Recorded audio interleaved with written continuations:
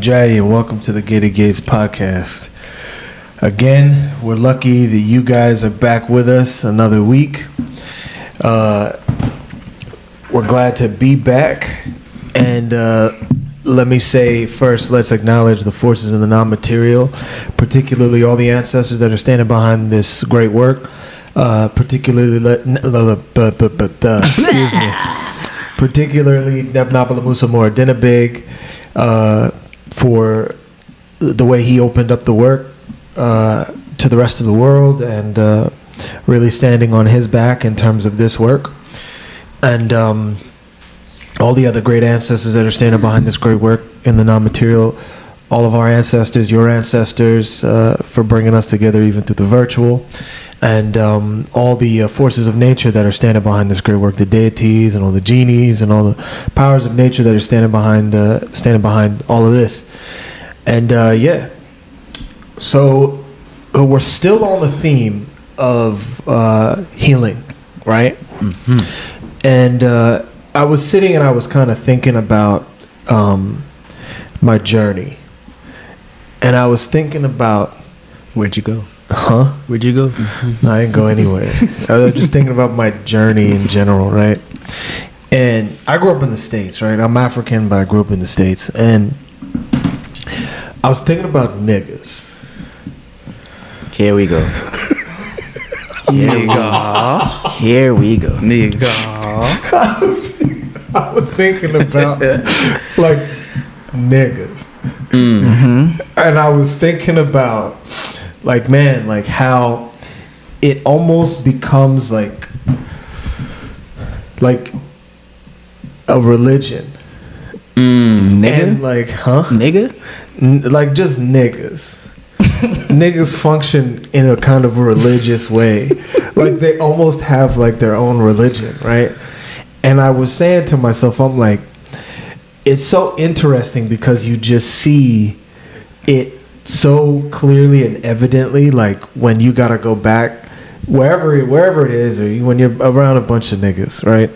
And then you got to code switch. Mm-hmm. And then, like, let's say you do something that's considered outside of the religious niggadom aspects of niggadom, right? Mm-hmm. And then they'll just be like, what is that?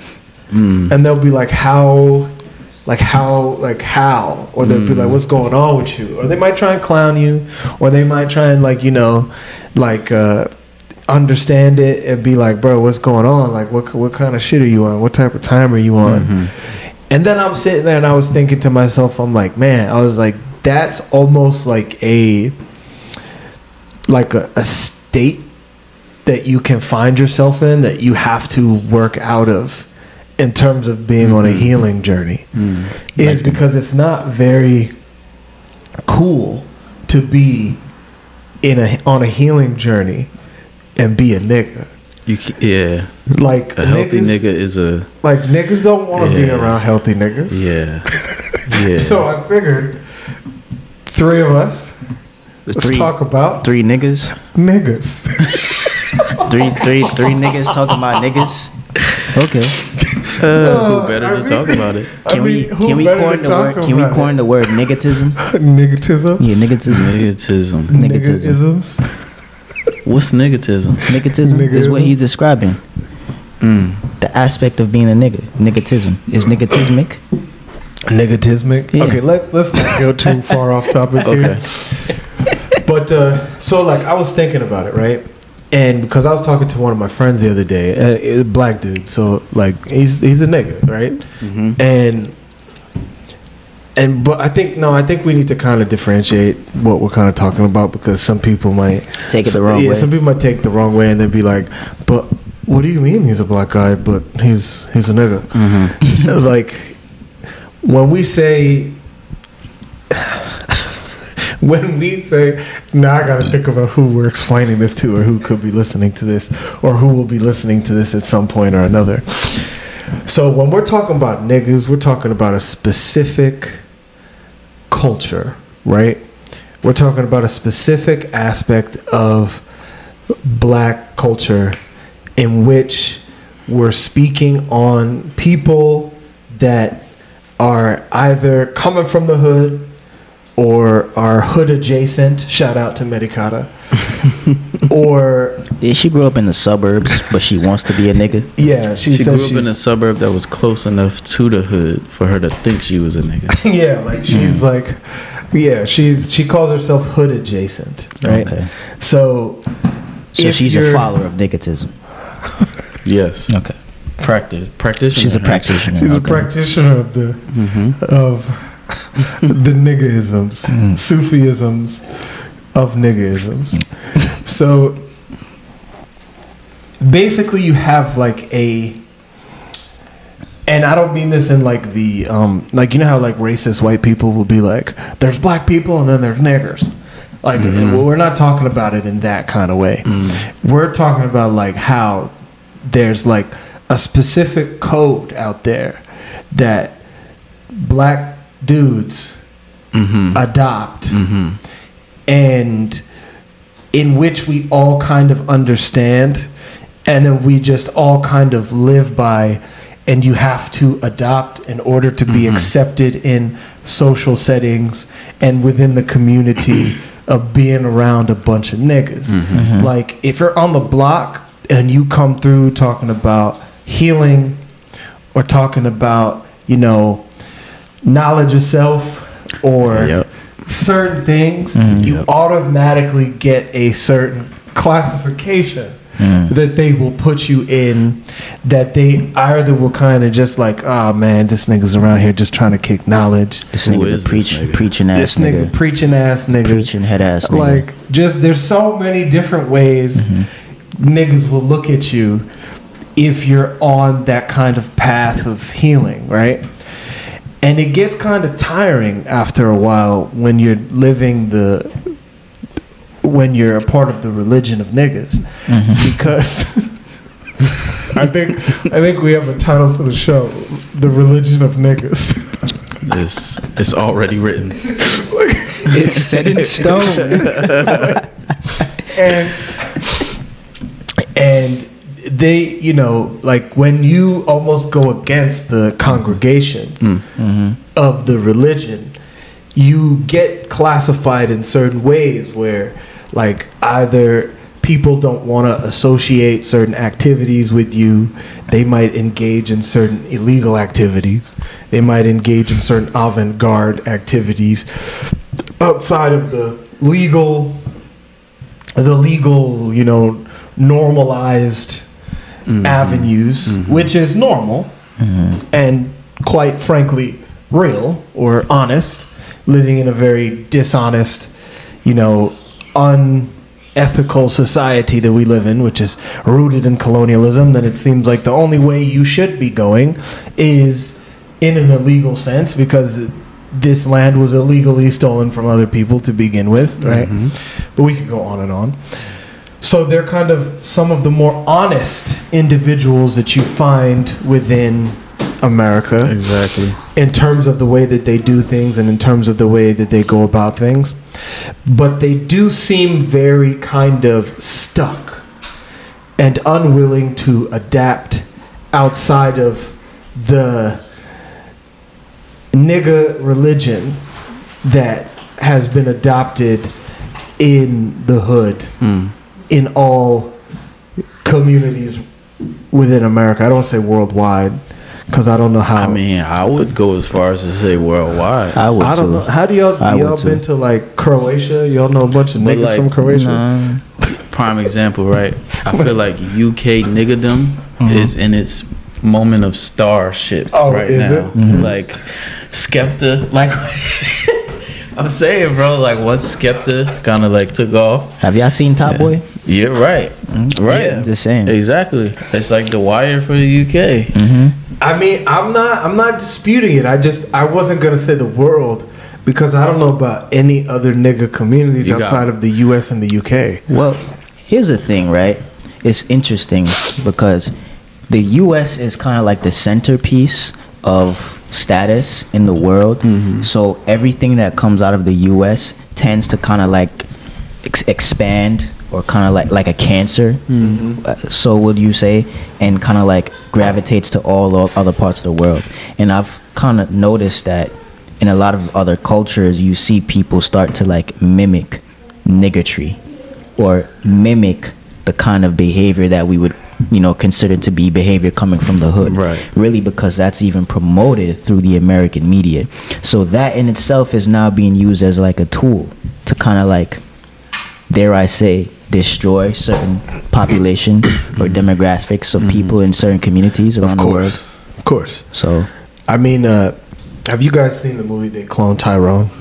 Yeah. So it's friggin' great. It's so good. It's so good because it just kind of exemplifies the way the religion of niggas or the nigga religion has been proliferated throughout America. America, why are you looking at us? She's like, wait, what are you talking about? He's like, what? He's like, what kind of what are you guys? religion. What kind of show are you guys talking about?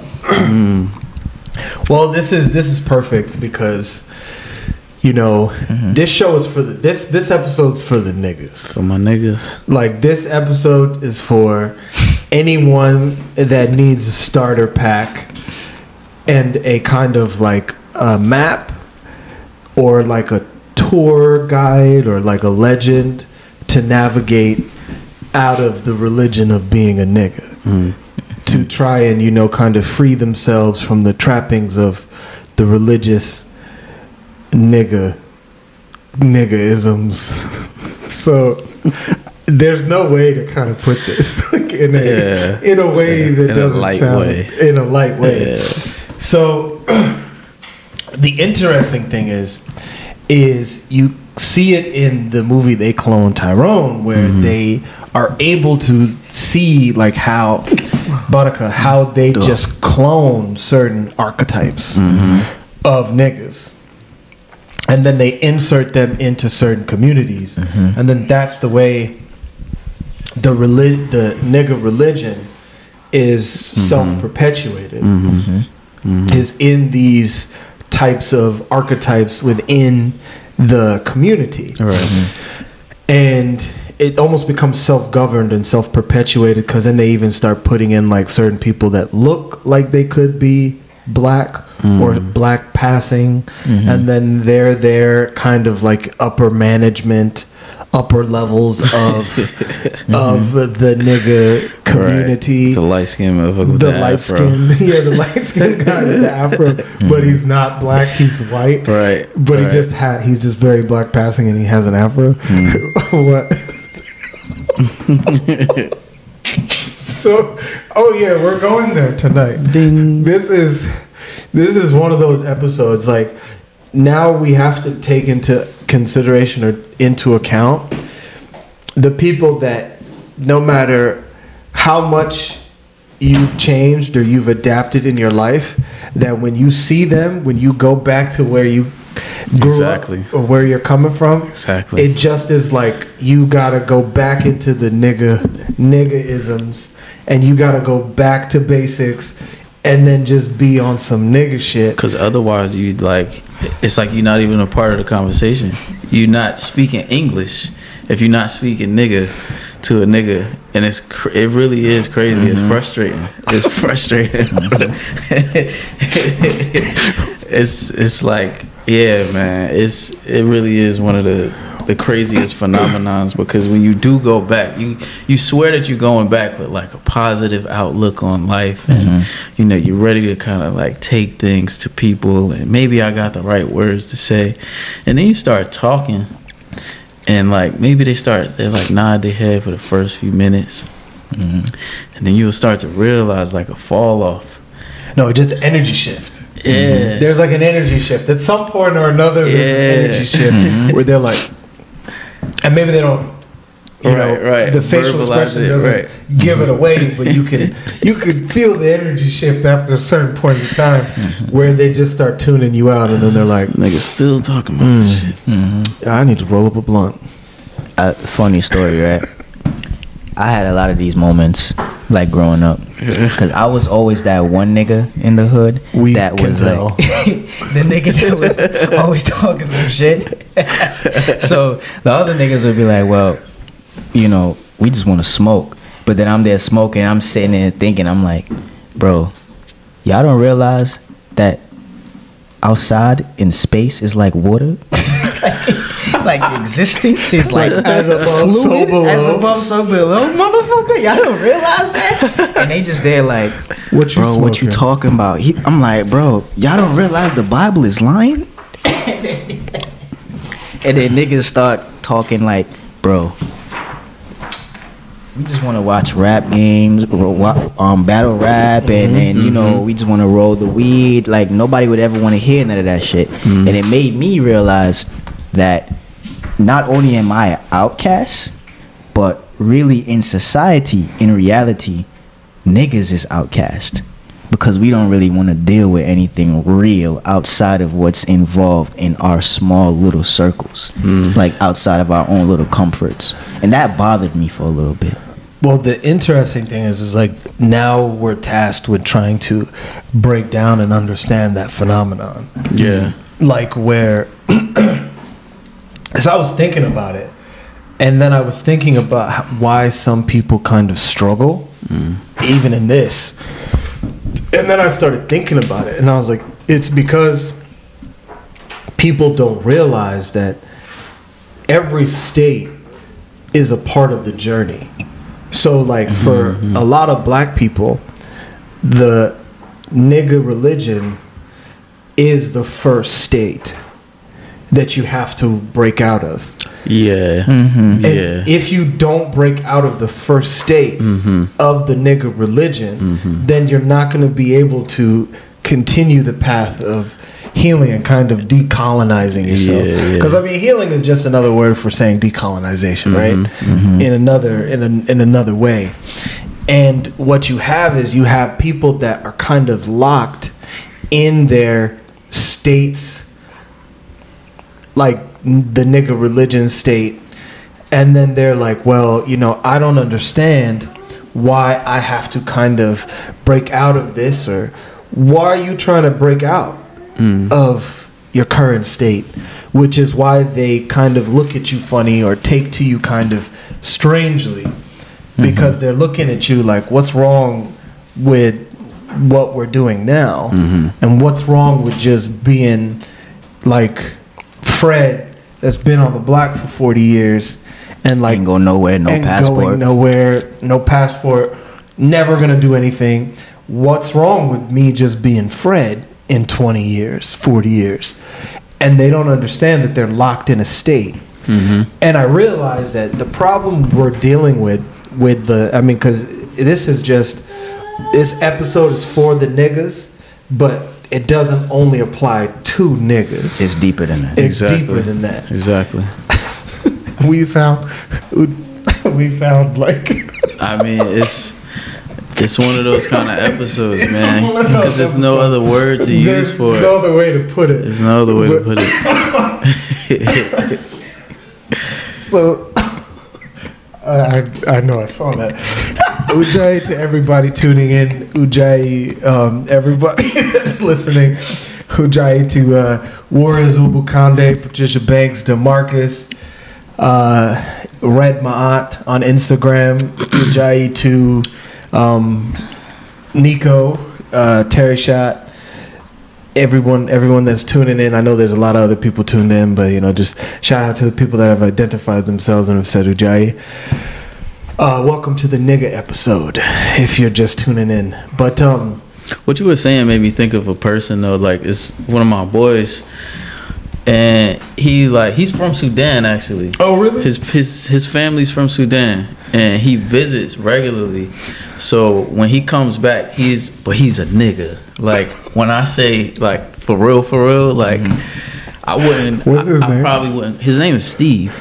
Oh, ain't he the guy that stole the money? No. Why are you trying to put that on what are you doing? Huh? Nah. What is wrong with you, nigga? Yeah, why are you trying to put... Steve ain't watching this, bro. Oh, Red Ma'at said she's Sudanese. Shout out to Red Ma'at. I'm Sudanese. Shout out to Red Ma'at. Yeah, shout out to Steve, too. Oh, wow. Yeah. But yeah, Steve is like a hood Got me nigga. excited. For real. Like, he's not like a normal Dude, it's weird. I can't really explain it. I might ask Steve to come on the show because it's hilarious. Ask Steve to come through because he has the like nigga thing down pat. But at the same time, you can see that there was at some point something else. He got exposed to like his real family, real shit roots, and it was like, oh, okay, like yeah, this is what I came from, but this is really what I come from, and then bridging the gap between the two is like it's just one step in a. Because now, once Steve really started to come back to the States and try to expose people here to what's going on there, it was almost like his whole thing shifted. And now he's like drinking kombucha and trying to be healthy, but like still a hood nigga. Like it'll be kombucha and then like some weed. Yeah. Like I watch his story, it'll be like kombucha, weed, Sudan, like the block with the homies, kombucha, Sudan, block with the homies, weed. So are you saying it's like a weird reality where he can't choose? Nah, I think he's conscious of the fact that he doesn't have to necessarily abandon that, like how we say like the cradle of birth. Like he's a nigga, he knows it though, but he's not about to be like, oh well, I'm Sudanese so I can't act like that, like I can't be like that, I can't have that as any part of me, because then that would be like completely dishonest for him, and just like he would be trying to be something that he's not really. So I feel like he has a good understanding of the two and knows how to bridge the gap between the two. But you can see that it's like a stepping stone. He sees it as a stepping stone to like, okay, I have all of these parts of me. What's next? So then that leads me to think that with niggas, right? If you just a nigga, like he is lucky enough or fortunate enough to know where he comes from, right? But most niggas don't. Exactly. True. So then the question then becomes, how do you get a nigga who don't know to see that he needs to know? Well, niggas don't think they need to know. That's the problem. Big problem. That's a big problem. Is niggas think that like, oh yeah, I'm from 125th in Amsterdam. And then he'd be like, oh, you're from Amsterdam, like Holland? Like, no, nigga, I'm from Harlem. And you like they'll be serious about it too. Like, I ain't never been past 96th Street. Right. I don't never go past 96th Street because there's no reason for me to go past 96th Street. But then it becomes like a badge of honor in the religion of being a nigga. And this is the thing, is like, because the black culture is so copied and exalted in so many different avenues and so many different aspects, that people are sitting there and they're saying to themselves, like, you know, I genuinely love black culture, and people want to be a part of black culture, whatever that is, or whatever that means. Yeah, whatever that is, right? Like, they want to be niggas. Like, everyone, like Paul Mooney said, everybody want to be a nigga, but nobody want to be a nigga. Exactly.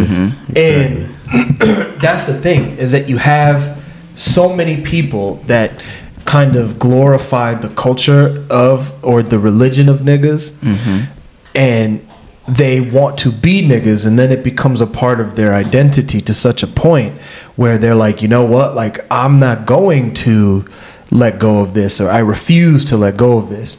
So I think the first step, and that's why I wanted to talk about this, I think the first step is, how do you get niggas to break out of that nigga religion? Can you get niggas to break out of that nigga religion unless they want to break out? Otherwise, no. I say no, 100%, 145,000%, because it's not feasible. It just it doesn't even seem real. Like, I can say it because when I was there, and like, I grew up kind of like being like Kaja Zaliman would say, almost like the black sheep in a sense. Like, I'm bringing up the stuff that don't nobody really want to talk about, you know, all this kind of stuff. And I remember one time, I'll never forget this. rest in peace to D-Lo. He was a guy that used to live in the area, and he was like really in it, you know, going back and forth, shootouts, all this kind of stuff, all types of crazy shit. And he ended up getting shot. Just a few months before that, I was visiting my mom one day, and he was up the street, so I just went up there, you know, say what's up, be in the nigga environment for a few minutes, kind of feel that just for a minute. Back to the, exactly. Do the revert back to the nigga religion real fast. So I'm talking to him, and I don't know how the conversation got so deep, but for a second, he kind of told me that, like, you know, Kaz, that's what they call me, Kaz, you always been different.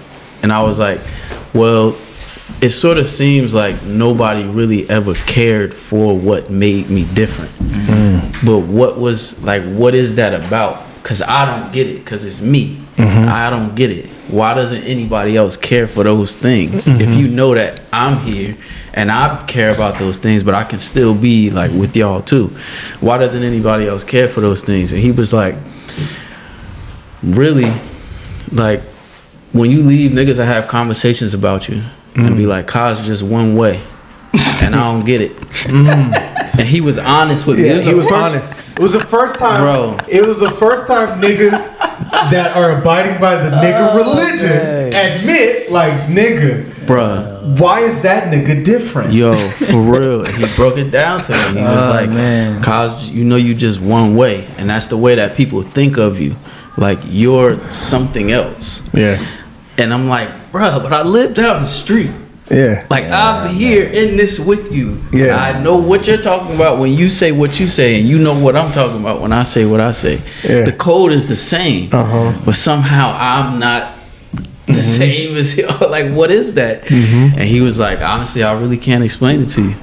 And at that moment, I kind of realized, like, damn, I don't think I'll ever be able to get past whatever that is with my own efforts. Like, he'll have to get there on his own. It'll be on him to do that. It's his own, like, you know, because it was my own, you know, volition that got me to a point where it was like, all right, I did a little research on the Illuminati one day, and it's more than, you know, the music business, because they have an understanding at least of, like, okay, Jay-Z, you know, all of these big names, Kanye, blah, blah, blah, they understand that all of them are so far into an industry that there's bosses there too. There's gangs there too. There's politics and all that stuff inside of that too. So they know once you get to a certain level, it's somebody you're going to have to answer to. And then that becomes like its own little devious, secretive thing, the same way that it is in the streets.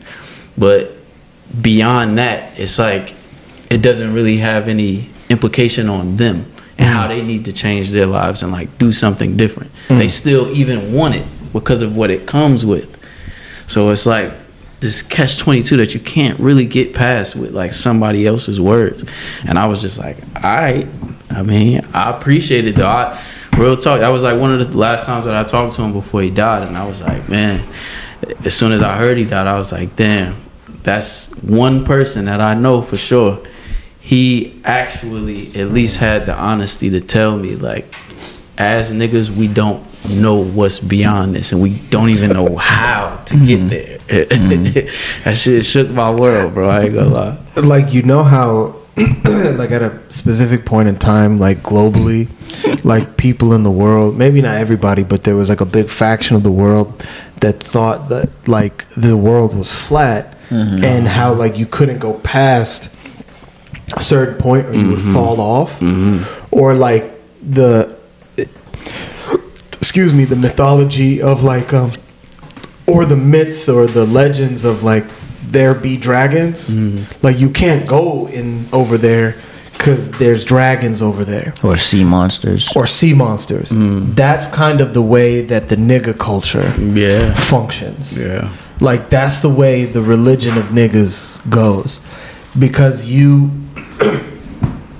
function in a way where anything outside of what is considered like the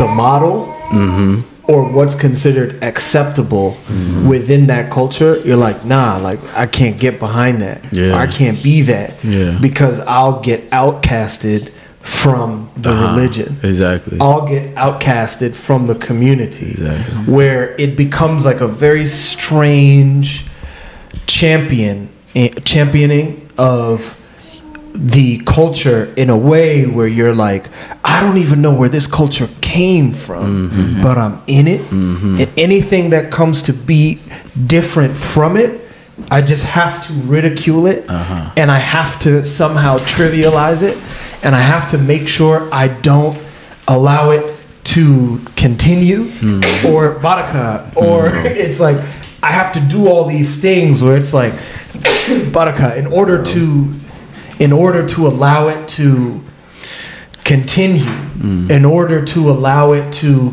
flourish, and for me to be truly a part of the nigga religion. This is what I must do in order to protect it. And it's really a sickness. Like when you really, because everything you're saying is just describing, to me, again, it's like goes back to that Stockholm syndrome situation. Because you're dealing with now a group of people who are basically put in a box, and then they're taught to be this specific kind of way, and then now they're not even able to see beyond that box, because anything outside of that box is now sort of like taboo, right? Now, to me, that breeds insecurities. Like, it's the same reason why you can see black people see white people dress in kente cloth and get upset, but then they themselves will never wear kente cloth. Exactly. Because they know. And they'll clown you. They will clown you for it. If you're a black person, they'll clown you for wearing kente cloth. Right. But then they'll be like, yo, y'all see that white person wearing kente cloth? Who the fuck she thinks she is? Because they know deep down they want to wear it, but they can't, because they feel insecure about wearing it. Exactly. So it becomes an insecurity. So now they put the pride on not wearing it, because they feel like they know they can't, because they feel they can't. So they put a pride on not wearing it. So now they champion it to the point where they're actually disrespecting it and disrespecting everything about what they know, because they know they should know more. It's like, it's crazy. And to go back to like healing, the way I would answer your initial question is like, do I think that people can actually get out of that? Like niggas can get out of the religion of niggadom? I think they can, but I think it takes a certain level. Yeah, it's very possible. I think we're all testaments to the possibility. Right. It becomes like if they want to, right? Yeah, you're gonna have to want to, because it's just gonna take exposure. And that's why I think it's so key, not even key, it's so genius in the way the system puts the blocks, right? Because even the wording of it, like blocks. The block, yeah. They're blocking you into something, right? Even like a building, like you're staying in it, but it's building, but it's already built. You get what I'm saying? Like there's certain ways that they're using certain kind of language on you. To kind of like get you in a certain psyche. Right. So it's kind of like they're putting you in a trap in which it's almost impossible for you to escape. And then they make it difficult where you can't even go anywhere to even experience new things, because now you need a passport, you need a license, you need all these different things to travel and go places. So who the hell wants to deal with all of that? Most people don't, because if you can have easy access to everything that you think you need in your small block, in your small little building, or like your little community, then you're not gonna go anywhere.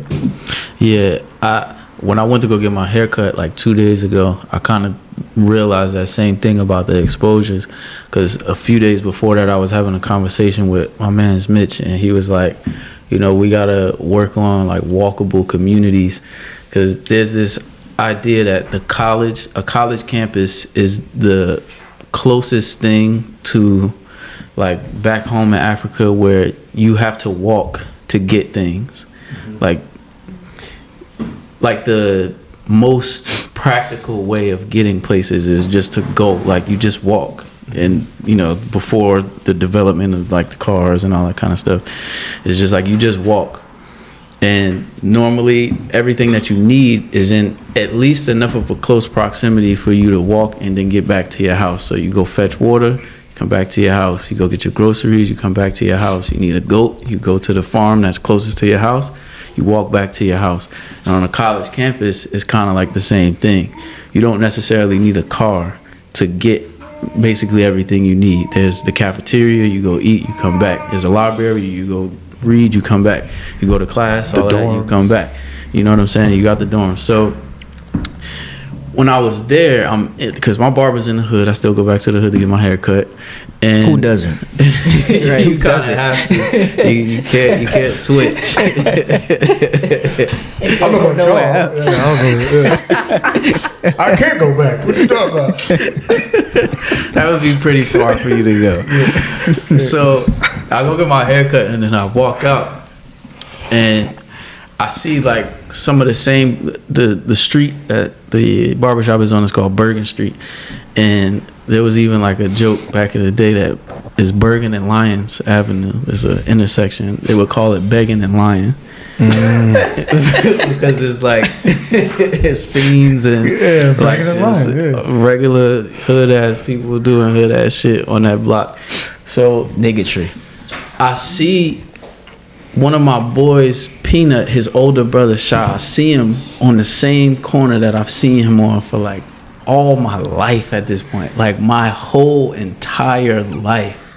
And I'm like, man, does Sha know that there's a war in the Ukraine right now? does Sha know that there's like Palestinians getting killed by the Israelis? Does Sha know who made the clothes on his back? Does he know that he has ancestry that's far beyond this place right here? Does he have any idea of those things? And I'm like, damn, like exposure matters so much. Because even me, yeah, I've taken some initiation classes, yada yada, all that kind of stuff, but without actually going there and having the exposure and knowing like, okay, this ain't what I thought it was. Like, it's moving, it's living, it's breathing. It's like an actual culture that you have to fit into with your action. It's not about talking about it, but really being about it. And I'm like, damn, yo, he probably don't know none of that. And he don't care. He doesn't care. He don't care. But if you try and bring that to him, it'll be like, man, get the fuck out of here. Cos, you got $5? Yeah.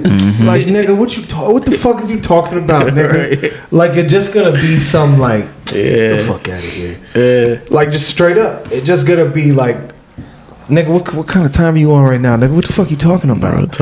Like, that's just what it's gonna be. It's just gonna be people looking at you like, why are you like, what are you talking about? And what are you trying to bring around me? But you know what's crazy? You start to realize that the phenomenon of I don't got time for that is at the basis of a lot of it. Because they're trying to get out of that general struggle.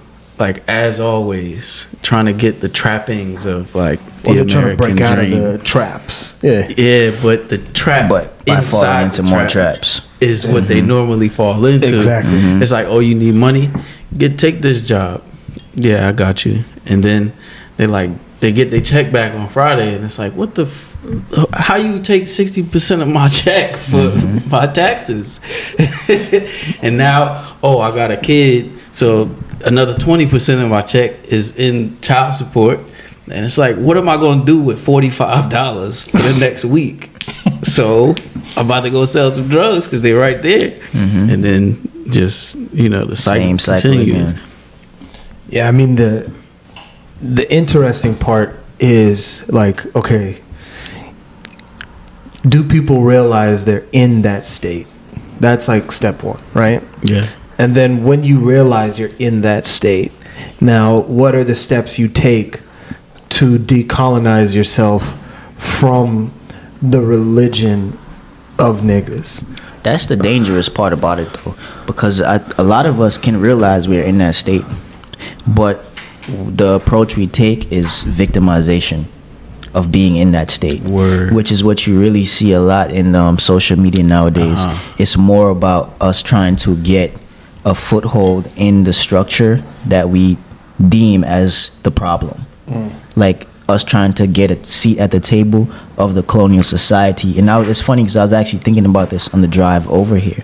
I was like, what is really the problem? Like, we as a people, we don't actually try to build ourselves, because in building ourselves, it would take us getting rid of what we think is ourselves, meaning it would take us getting rid of all the things we've been exposed to in a colonial society, and then having to relearn where we're actually coming from, or relearn how our ancestors did things in the past. And in doing so, then we'd have to shift and then now start taking on new habits, new ideas, new philosophies, new ways of thinking, new eating habits, all these different things. A lot of things would have to change, and people don't really want to do that because then it will disrupt their comfort. And once you disrupt your comfort, then you start to feel alienated or like alone, isolated, because those same insecurities about those same things that you don't want to change now start to eat away at you. And I think that's like really the biggest challenge, or one of the biggest traps. People inherently know that, and they don't want to go that route. So they rather take the route of, let me find a way to complain about the system, and then make them hear me so they can make me more comfortable being in the system. And I mean, the thing is that people will,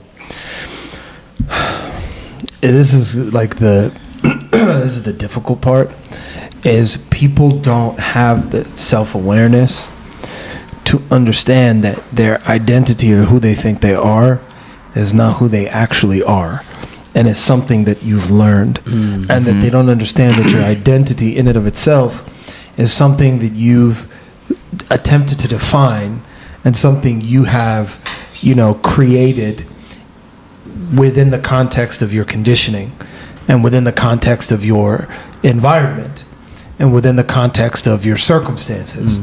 And when you don't have that exposure, like you were talking about, to widen your perspective, to widen your, point of view, then you just will identify with the so-called identity that's been defined, or that's been informed or created or insulated by said circumstance, by said environment, by said exposures, by said cultural context that you exist within. And then you're like, well, anything that comes to challenge that, well, I don't want it. I don't want it around me, and frankly, it doesn't make sense. And that's where I think that first kind of like a defense mechanism that people undertake when they're challenged with something coming to challenge that kind of religion, because the reason why we're calling it a religion is because it becomes a way of life. It becomes a way of doing things that you just like say to yourself, like, hey, you know what, like anything that comes to challenge it must be bad. Like I was talking to someone that is like a devout Christian the other day, right? A friend of mine, former coworker of mine. Hallelujah. And I just was like, but let me kind of go and check out like what is going on in the church, right? So I texted her and I was like, hey, I want to start going to church. I want to like discover my faith, right? And then she was like, but the thing is that she like, she opened it up. Yeah, she opened it up. And I hope to God she never watches this, because I'm about to read them. Hope to her God. Hope to her God. I hope to her God she never watches this. So I asked, and then I was like, what do you get from it, if I may ask, right? And then she said, honestly, it's too much to unpack in one line. Once you encounter and experience God and the Holy Spirit, your life is forever changed, and you know what the truth in this world is. And then she was like, there's nothing greater than His love. And once you're saved, you see your purpose in life and why you're put on this earth. Saved. And then I was like, so like, I asked her like, how long did that take? And then she was like, well, it depends. For some people it can happen at once. For others, it depends. It's not a matter of you. It's a matter of when the Holy Spirit comes. And then she was like, well, you'll find out at church. What, she mean like being taken? I don't know, bro. And then but anyway, she was like, anyways, I'm glad you have an open mind and come with an open heart. In His perfect timing, you will experience and encounter His love and presence. And then I was like, why do you keep capitalizing the pronouns? Like, because she was capitalizing the pronouns of like, Well, like when she was like his? saying his. And then she was like, because there's only one God and he is the way, the truth, and the life. And then I started asking like about the rest of her family. And I was like, is your dad like religious? And she was like, no, only me and my mom are saved. And then I was like asking why. And then she was like, and I asked, I'm like, you know, she said her dad maybe had a bad experience with Christians or something like that. And I was like, well, what is it? And then she was like, I don't know, but he doesn't go to church. And then she said, if you experience God, your heart softens and you start to change. Not by any means close to perfection, but there's something about you that's different and sets you apart from the world. And I couldn't respond to that. Like, I couldn't respond to the thing she was saying. And I was just asking questions because I'm genuinely trying to understand, like, how do the machinations, the mental machinations of someone in that kind of environment that keeps putting themselves in that environment, like what's going through your brain, right? And that's when I started to realize, I was like, this person is living ideologies. Exactly. Like, they're not living in reality, because even like what she's talking about is not connected to reality in any way, because it's just like you're just like spewing something that, you know, in your mind Exactly. makes sense, but then to me doesn't make sense. So it's an ideology because it only exists in your mind. It doesn't exist in anyone else's mind. And I realized that everyone is kind of in that state. So whether you're in a, you know, whether you're in the religion of niggas, you're in the religion of, you know, white people, you're in the religion of crackers, you're in the religion of Karens, you're in the religion of whatever, you name it. Like, it just like, you know, whatever helps you sleep at night in terms of putting it into context. It's like you live in this kind of environment where it's like you're self-perpetuating these kind of ideals and these kind of ideologies that you're just like actively manifesting in your life because of the way you're holding them in your mind and then trying to put them into practice. And then that's when I realized, I was like, that's why someone can go to church and then it will be so soft and comforting for them, because they're living such soft and comforting ideologies in their mind. And then the reality is that nature responds to you and interacts with you based on how you approach it and how you approach the reality of the environment that you exist within, which is nature. Regardless of if you think that nature is the Netflix DVD that you see on TV with the polar bears or the penguins and whatever, the seals, or the safaris and the gazelles in Africa, whatever. Like, you exist within nature. You just exist in a environment that's been removed from it. So what's happening is now you've locked yourself in a certain kind of state, and then now you're locked in that state, unable to kind of break yourself out. So for, like we said, this episode's for the niggas, right? Because we are, as black and brown people, when we go back to wherever we come from, or when we go back to, you know, like the hood or wherever it is, or just wherever we find ourselves, there's this aspect of like a misunderstanding about, you know, what is it about you, like what you were describing, where they're like, no, I don't get it. So then I was sitting there and I was thinking to myself, I'm like, can you reverse engineer that type of kind of process for people that are in that state?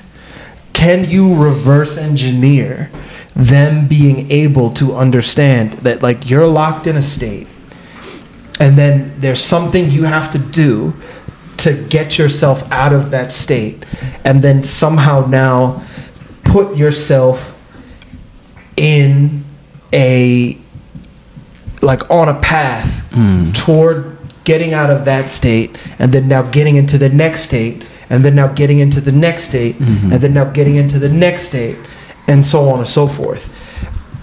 Do you guys think there's a way to help people understand, like, you're locked in a state, and then now you're going to have to find some way to start that next state or that next step of evolving, and this is how you can do it? Do you think that's something you can communicate to somebody in that state? See, in my mind, I want to say yes, but then I also have to look at the reality of things. And I think that's where things become difficult, because oftentimes we tend to look at things from our own perspective based upon like what we would do. So for me, I would say if I was on the outside, right, and I didn't know you guys, and you guys came to me and then you were putting certain logics to me about life and existence and reality and nature, and about how maybe I'm living and about the things I'm doing, I would have already, me being me back then, I would have already been thinking in a certain kind of ways where I would sit down and have those conversations and be like, tell me more. So for me, all I was wanting was exposure. But for some people, they might not want the exposure. So I have to be real about that. And I think we need to sometimes understand that some people just don't want to be helped. Like, you can only help those who want it. Right. You can only help those who are really seeking it. And you can only help those who truly, truly, truly understand that something needs to change in them for something outside of them to change. And that's where it gets like dicey, because sometimes we can kind of develop this kind of weird savior mentality where we want to save everybody, but then not everybody needs to or wants to be saved. So it's a tricky question. It's like a yes and a no, really, because it almost applies to like individuals. It applies to certain groups of people, and it might not apply to other groups of people. And like, there's some people who are so far in niggotry and in niggerdom that it just in niggertism, like there's no turning back. And then there's some people, it's like, yo, if you can really truly understand how to reach this person, for some people it's the logic, right? Like, if you hit me with a logic, I'm not gonna refute you. It's like, well, shit, nigga, I can't argue with you. But if some people, you hit them with some emotional shit, it's like, well, damn, that hit me deep. Right. You cut me different. I might have to sit down and think about that one. It's like, it's all different kind of approaches based upon who you're talking to. And I think you gotta like really first know and understand who it is you're talking to. That's even how marketing works. It's like, yo, you gotta know your target audience. Like, who am I targeting? What am I trying to sell to them? How am I going to sell it to them? What are they going to listen to? Like, what have they listened to before? Now I think you're hitting it right on the head, because it's making me think about the Black Panthers, right? The Black Panthers marketed the mission of, like, fuck the system. Let's kill them the same way that they're killing us. We got to get straps, and we got to be ready to police our own communities, because the police is killing us. So black people immediately picked it up. They're like, I bet, no problem. Like, sure. But it's the ones that was like, okay, I'm ready for something like that. Now, the people that in general we're speaking of with this talk of like negativism is because it is interesting what you just asking, like a reverse engineering, right? So what do they want? What are they actually after in life right now, right? Okay, they're looking for a sense of that freedom that everybody wants. So everybody is being sold. So if you can communicate to them that the freedom that they're looking for is actually another form of the slavery that they're trying to get out of, and sort of reverse the role of thinking that going further into it will get you more than turning around and seeing what's behind you, then it's possible on that front, I think. because that's what the Black Panthers did. It's like, don't go further into this. Don't continue to let the police, run your societies, because they're working for these people, and these people don't have your interests, your best interest at heart. So we live in the community together. So let's just do it together. But I don't think that there's outside of Kepta, I don't see any other organization that really decides like, okay, we'll do this together under a structure that is really trying to turn around and see what's behind us. But outside of that, it would just be a trap. It would just be another trap. You got Juneteenth festivals and all of this kind of stuff that's happening now, but it's just another form of the same thing. So unless you can actually galvanize people to come together to see that, like, yes, we're all already a part of this, but how do we put our heads together to actually make progress in a direction that makes sense to all of us, not ending up in the same positions that those people are in, that we're trying to free ourselves from, because it's the politicians, it's the yada yada. So if you go into politics, you just end up in the same seat. And that's the tricky part about it, because even what you're describing with the Black Panthers, it's like, again, the trajectory, it makes sense. The ideas behind it makes sense. Ideologically, it makes sense. But then realistically, it's like, if we police ourselves, the model for that policing is still the system. Exactly. If we have institutions for ourselves, the models for that institution will still the institutions of the system. And that's where things get dicey. This is where the logic has to come in. It's like, okay, so where is the model that we're trying to go with that's going to get us out of this model? That's the tricky part. And I think even like with niggas, the people who are stuck in that niggatry, even they at some point have to agree that don't make no sense. Yeah. You have to be able to see that. Have you guys seen that movie Free Guy or something like that? And it's about like the guy in the video game, and he learns he's in a video game, and then like he learns like he's just like he's a playable character in the game, and then he starts trying to like break out of like what's in his programming in terms of like the things he's able to do in the game, and then he becomes kind of like a self-aware program in the game, and then he starts trying to wake up the other NPCs, the non-playable characters in the game, because he's like, no, it's like your game, like, no, you don't have to, like, you're a program in a game, and like you don't have to keep doing the same thing, like you don't have to keep delivering the mail, like you don't have to keep doing this, you don't have to keep doing that.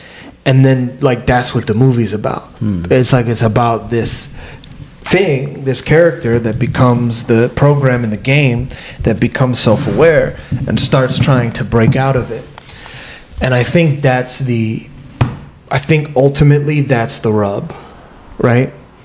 Is that what are you trying to do?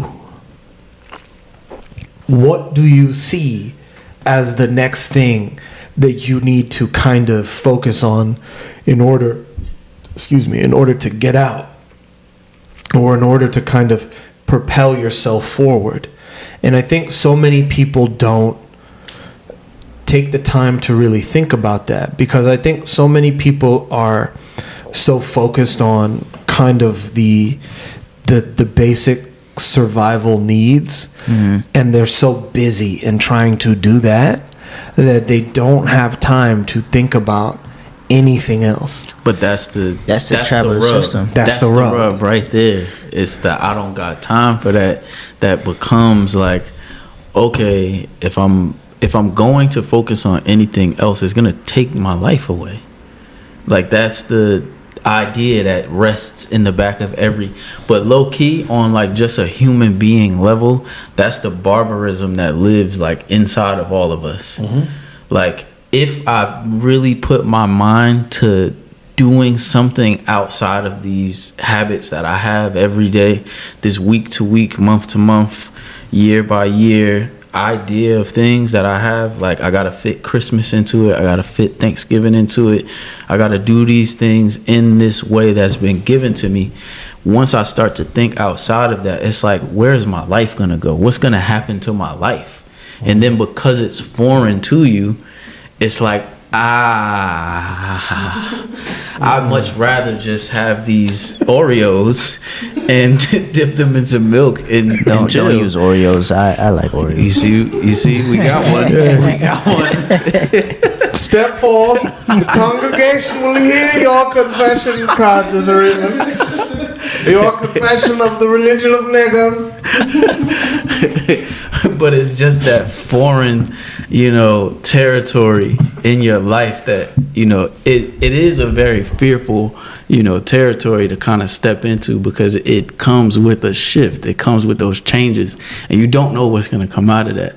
Like, depending on what stage you're in your life, like if you feel comfortable, because that's even another trap of the system. It's like, if you get enough money, then you can do that kind of stuff, no problem. Big Sean, he was like regular rapper nigga. Now he's like finally famous. A hotep. Yeah, Finally exactly. famous nigga. Really? Yeah. That's what he's doing? Bro, he got married to Janae Aiko, had a kid, and now he's like some Zen nigga. Oh, he's hotepping? I didn't know he was hotepping. I didn't know that He either. hotepping. Big wow. Sean, exactly. Wow. That's But why he it's- hasn't put out music in a long time, I'm assuming. Because he's finding himself. Exactly. Wow. Nice. Good for Big Sean. But That's it's great. like once Can I get $1 million, Finally Big Sean? hotepping. Can I get $1 million? He's not finally famous. He's finally hotepping. Nah, for real.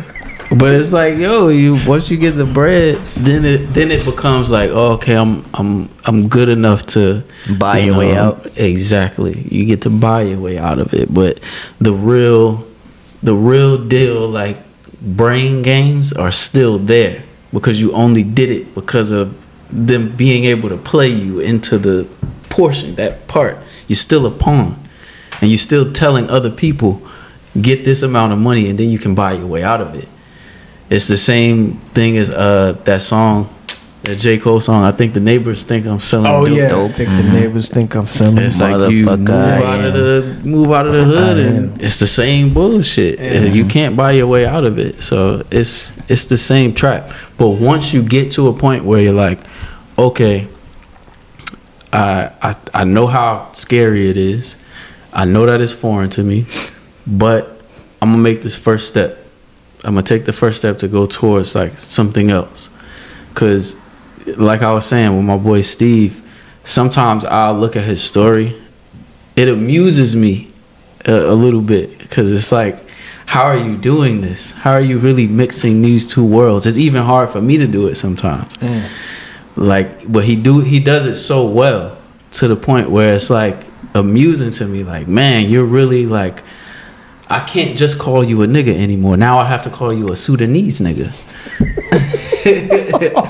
Like, because you're so proud of where you come from, and you're really promoting it on the same level as you do like the nigga shit. That's so hilarious, because it's true. It's so true. Going back to what we said in the beginning, like, it's a global, worldwide phenomenon. For real. Because now you even have Irish niggas. You got Japanese niggas. So wait, you're saying like there's Irish people that are adopting so-called religion, Bro, of being a nigga? Everybody's adopted the religion of being a nigga. But she's trying to get your attention. I think you're hitting the Instagram feed. But yeah, but wait, what are you talking about? You just talking about like people just co-opting it, or you talking about like actual niggas in Ireland? I think that's the thing. Like, to go back to what we were saying, like, people might be a little confused and thinking we're just talking about black people in America, but to a degree, yes. But then niggadom extends beyond that. It extends beyond It's an race. empire. It's an empire. It is an It's a empire. religion, right? Yeah, it is. It's a global It's phenomenon. pretty much conquered the world at this point. Yeah. Like, have you seen like European drill rappers who are like white? Have you ever heard Pete and Bass? UK drill. No. You never heard Pete and Bass? Do I look like I listen Bro. to UK drill rap? I'm gonna play you some P and Bass. They're these two old white guys. Oh yeah. I know what you're talking about. I've just seen those. I thought it was just a joke. Though. No, bro. It's for real? They're two of the top drill rappers in the UK. You get me, But bro. you're talking about the two old ones. Right? Yes, bro. Yeah, but I thought I thought that was a joke. I thought it was a joke. No, it's not. It's not a joke. They have albums. Yeah, that's crazy. Then there's Japanese niggas. It's to the Yep. point where Japanese niggas are now even doing like some kind of chemical thing to change their hair nappy like ours. Yeah, I saw that. Like it's a phenomenon. It's a global thing. Yeah, but the thing is that like they don't understand that like even because I mean that's what we've been talking about is like people are trying to get out of. Oh, I mean I would say they're trying, but some people are trying to get out of it. Like in the kind of like the whole trappings of that lifestyle. But that's where the trap lies. It's like now it's promoted as a trend. It's popularized to the point where now people are not going to want to try to get out of it no more because they understand that the youth are going to want to gravitate to it because now it's a global phenomenon. It's cool. It's popular. It's trendy. It's cool to say drive by bang bang. Like it's cool. Like Yo, that shit is cool. I was doing research for the rapid fire earlier, bro. There's a video. Y'all know Fabio Foreign? Yeah. The rapper from y'all know Lil Mabu? Yeah, from Brooklyn. No. Okay. No, I don't know who that I knew is. this was gonna be the surprising part. Lil Mabu. I don't know what ethnicity is, but his skin is white. Okay. His skin is white. He has a video with Fabio Foreign for a song called "Teach Me How to Drill." The beginning of the video, Lil Mabu is sitting in the chair. He's created a persona for himself where he's like a nerdy white kid, but his real life persona is he's like a white nigga. So it's like Lil Dicky almost. No. Eminem. No. Beyond that. It's like if you take who's somebody good? Machine Gun Kelly. No, bro. No. I'm just throwing out white rappers, bro. No. I don't know. Machine Gun Kelly No. But it's almost like if you just put, I don't know, like the most hood little nigga from 125th that you've ever seen before. Yeah. And you put him in a white body. So it's a hood white dude. It's a white nigga. It's a white nigga. But is it a joke or It's not a joke. it's not a joke? Oh, so it's not like a satirical thing. The satire is that he's a white nerdy kid. And he's using that now to appeal to the white nerdy audience, Exactly, to spread more of the propaganda to say of do niggatry. it, to say you can do it. Now in the video, Okay, I see, there'll be parts where Lil Mabu will rap up until a point where he's about to say the word nigga, and then Fabio Foreign will come in and say nigga, and then continue rapping, and then they kind of go back and forth like this, and I'm like, wow, this is interesting because it's showing how the trap itself can self-perpetuate in such a way now that maybe his white ancestors were the same ones that enslaved Fabio Foreign's ancestors, and now he's like, okay, well, if everybody in this neighborhood acts like this and I act like this, they'll accept me into the neighborhood, but I know really what it looks like to everyone else. And if I use what it looks like to everyone else to my benefit, I can benefit off both. And I get to play both sides of it.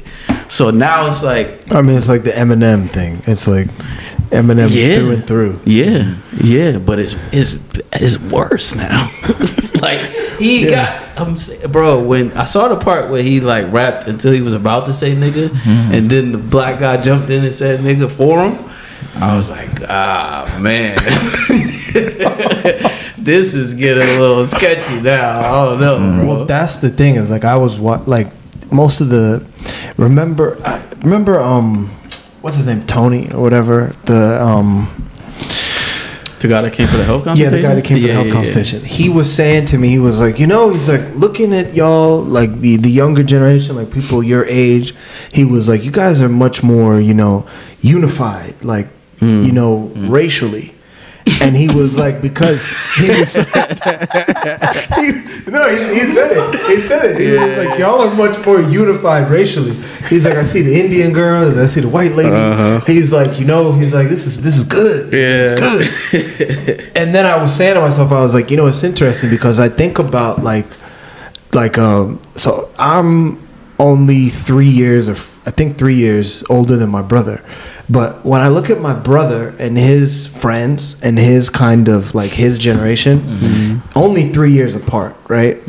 But it seems like a completely different kind of generation almost. Yeah. Because of the way that they all interact with each other, like where everyone wants to be a nigga, but nobody wants to be a nigga. So it's like the way white people kind of like co-opt and adopt the black culture and that. Yeah.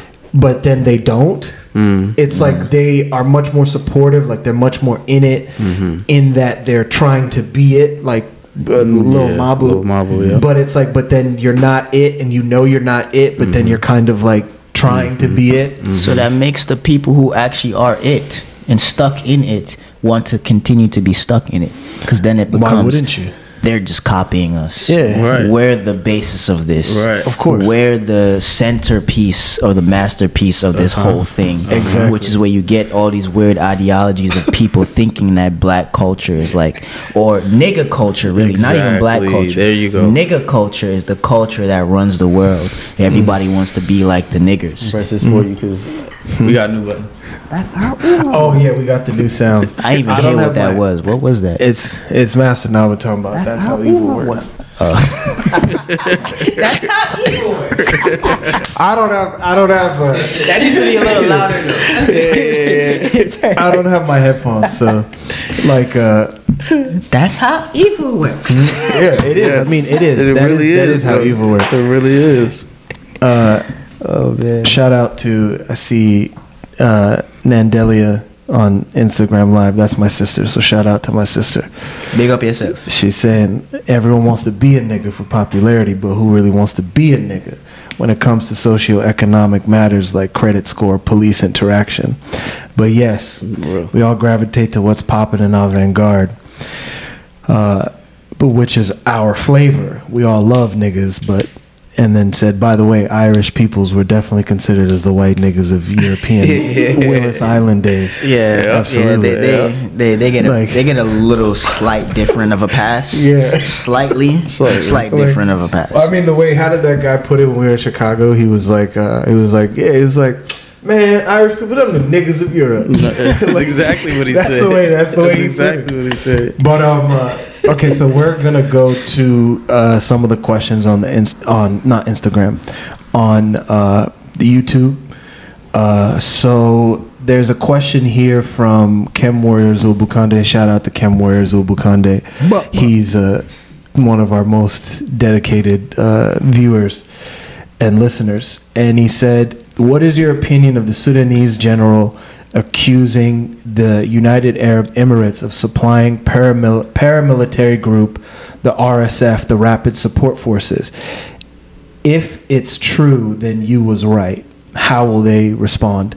So I think what Bukande is referring to is when we were giving a context to some of the destabilization that had been happening in the Sahara area of Africa, particularly even the region of Sudan and also West Africa, where you see there being a destabilization within the region, and then there not being a real understanding as to where that destabilization is coming from and what it's about, and how you have the Arab countries and the Arab-backed agenda coming into Africa, trying now to really find their roots within the historical context of Africa.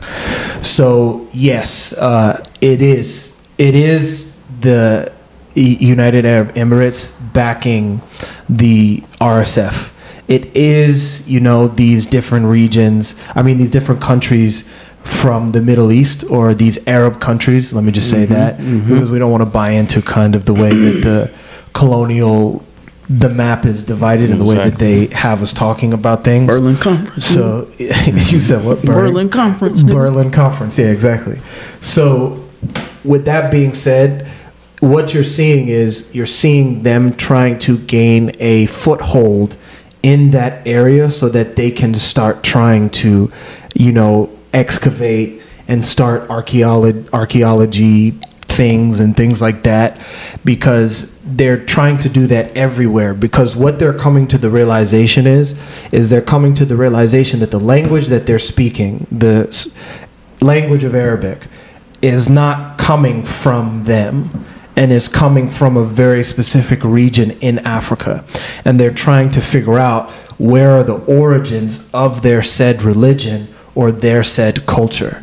Because anyone that knows any real history knows that the Arabs were even given certain objects by the Kemetic civilization during certain time periods within the Kemetic, when the Kemetic civilization was much more out and about, as opposed to it being hidden now.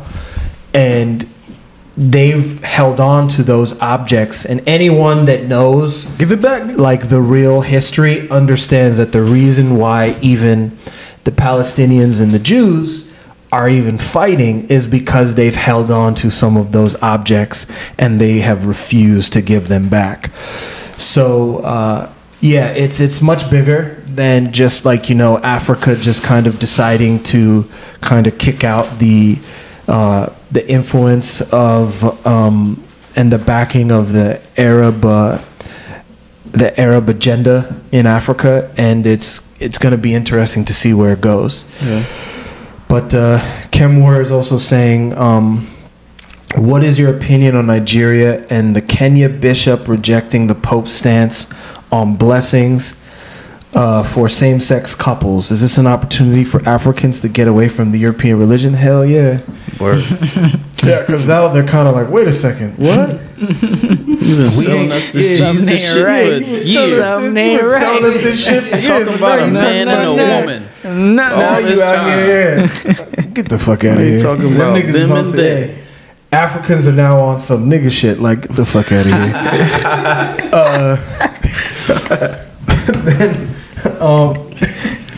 I don't know how to say this brother's name, but I think it's like Atukwe Newell, saying, does the group use the same derogatory terminology to refer to white people, Asians, I'm assuming Jews, but he wrote news. Jews, gays, etc., or do we reserve the inflammatory language for American descendants of Africa? Yeah, I mean, this episode's for the niggas, so specifically for the niggas. So you got to be able to reach people, how they need to be reached, and you got to be real about it.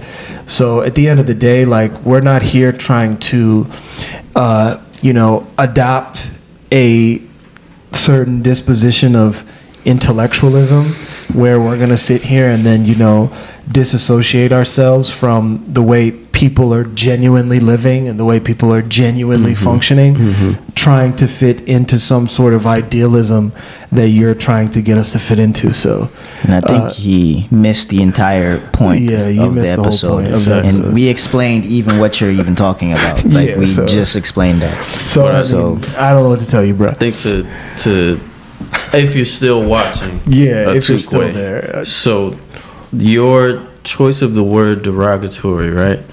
I think you need to really look at the fact that for one, maybe you don't understand some things that we understand about this culture and how it functions, or even that word, or that word itself, right? Because in the Kemetic traditions, and this is kind of just for everybody, in the Kemetic traditions, you'll find that sometimes you'll see it now in the military. You'll join and they'll give you a derogatory name. They'll give you a nickname just to poke at something that's weak about you, like a weak area that you have. Like in Full Metal Jacket, they call it the fat guy Piggy or something like that. Right. Because he's fat. Jarhead, all of those kind of movies. So, yeah, it's really a thing where you have to realize, like, even if somebody is picking at something, because 9 times out of 10 when I do say nigga, I'm saying it in that way, like, yeah, there is some funny shit about you, nigga. It's something that you might just have to look at, but I'm not saying it to hurt you. Yeah, I'm saying it maybe to poke at it, and if we can both poke at it in the same way, then we understand each other. We have an understanding of the culture. But when you take it too far, then you become that nigga that's everybody's looking at, like, what are you talking about? Like, some derogatory shit, like, nigga. That's just again, it's insecurity thing, because you even, like, we sat here and we spoke about it, and it wasn't necessarily directed in that way. Exactly. But you have an insecurity in yourself about feeling like you are that way, or feeling like it's derogatory towards you and derogatory towards a certain demographic of people. Right. So then now you exhibit that insecurity, and now you're putting that on us when that's not what we were even talking about. You completely missed the whole entire point. Like, the problem is this: people need to get out of the labels and their own idea of derogatory that's been given to them by the society and by this system. Because if you really truly understand what we were talking about, then you wouldn't even have made that comment. Yeah, I mean, you missed the whole point. The whole point being is that we said this episode was for the niggas. So the white niggas, the Asian niggas, the Jew niggas. If you ain't a nigga, you ain't gonna get it. Like, and you obviously ain't a nigga. Like, so next question. Where's Ubukande? Wait, so the world is not flat? Please explain. I don't know, what is the world? No, the world is not flat. Come on, man. Yeah.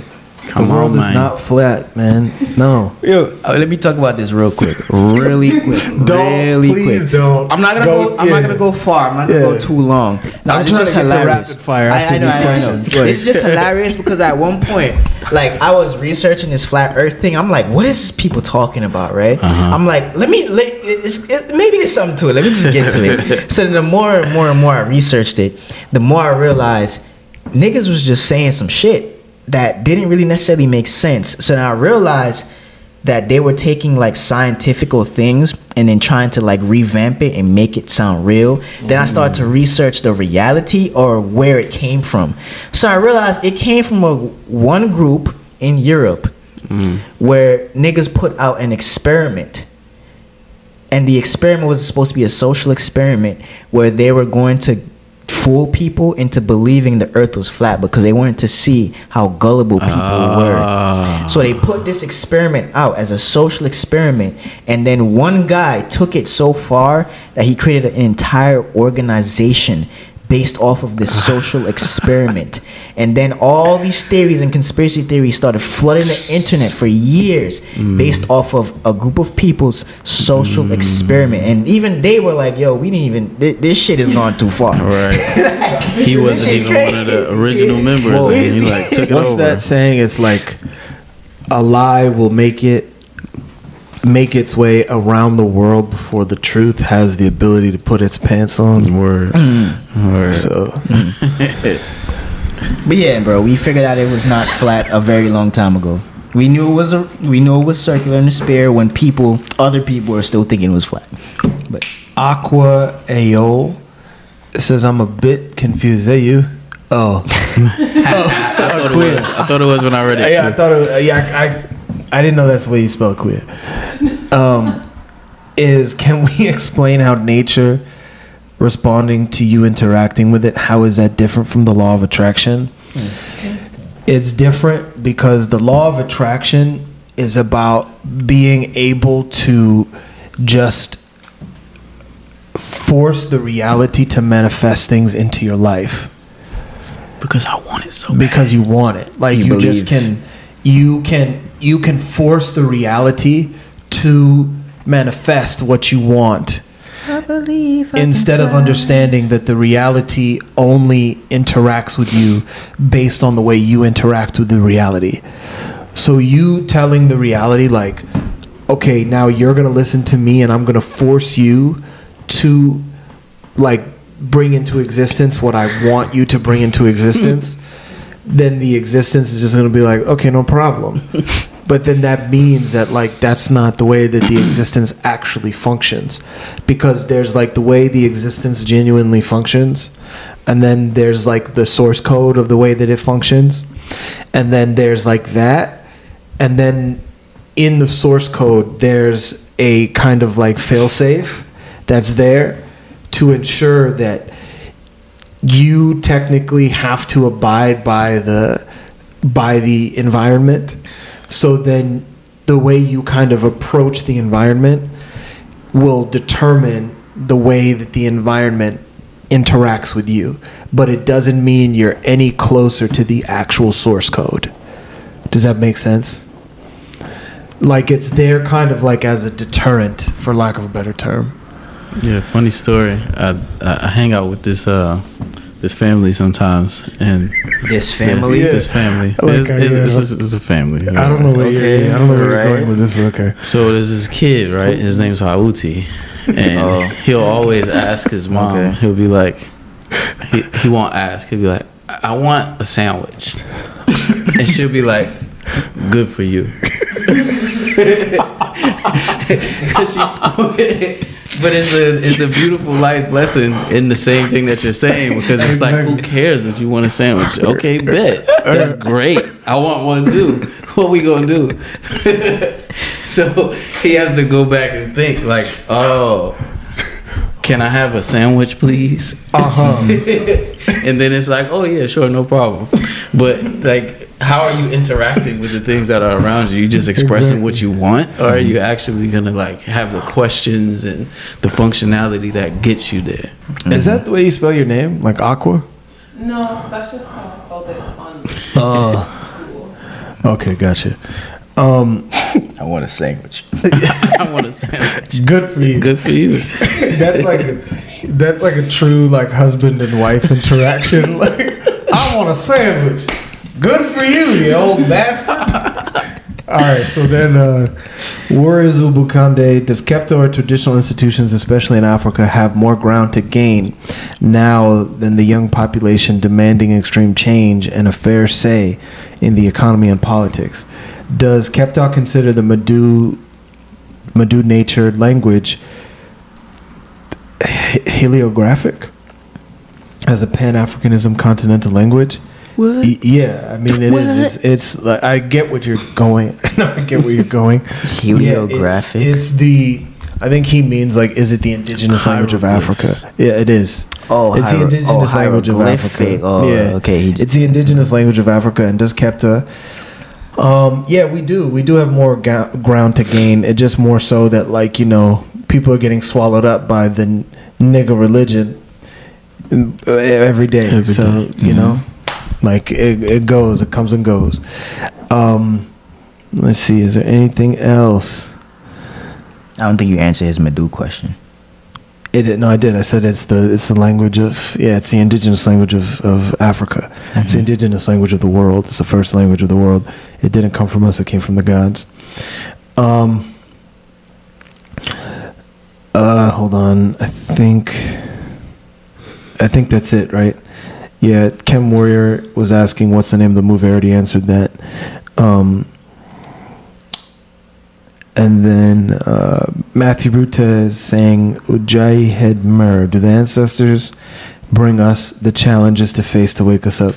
First and foremost, please don't do that. You could just say Tutipsa. Or if you want to go about it structurally, you know what how you could say it. But like, yeah, you don't have to do that. We don't do that here. Like with the whole OJ, like where you put the like. Yeah, like, I would like to request. Oh man, like, I'm sorry. A meeting. No. You got me out here feeling like I'm. T'Challa and Black Panther when the guy walked up and then he was like, we don't do that here. We issue a challenge. No, Matthew. But the ancestors bring us challenges to face to wake us up. Absolutely, because challenges are there to force you to grow. So like if I'm struggling with something in my life and because I'm a human being, I'm going to be struggling with something. Because if I'm not struggling, then I'm not, I'm not going through the process of being a human being. So I can always tell when, like, I'm doing good in my life when my life gets harder. If my life's not hard, then I'm not evolving. I must be doing great. Yeah, I know. I mean, we're doing wonderful. We're doing great. I'm doing amazing. We're doing great. Like, because that's the thing, though, is that, like, if it's not difficult, then that's signs of, like, something's wrong. To look for, yeah. Like, then you're like, oh, no, this is too easy. Like, if it's hard, then pause. If your life is difficult,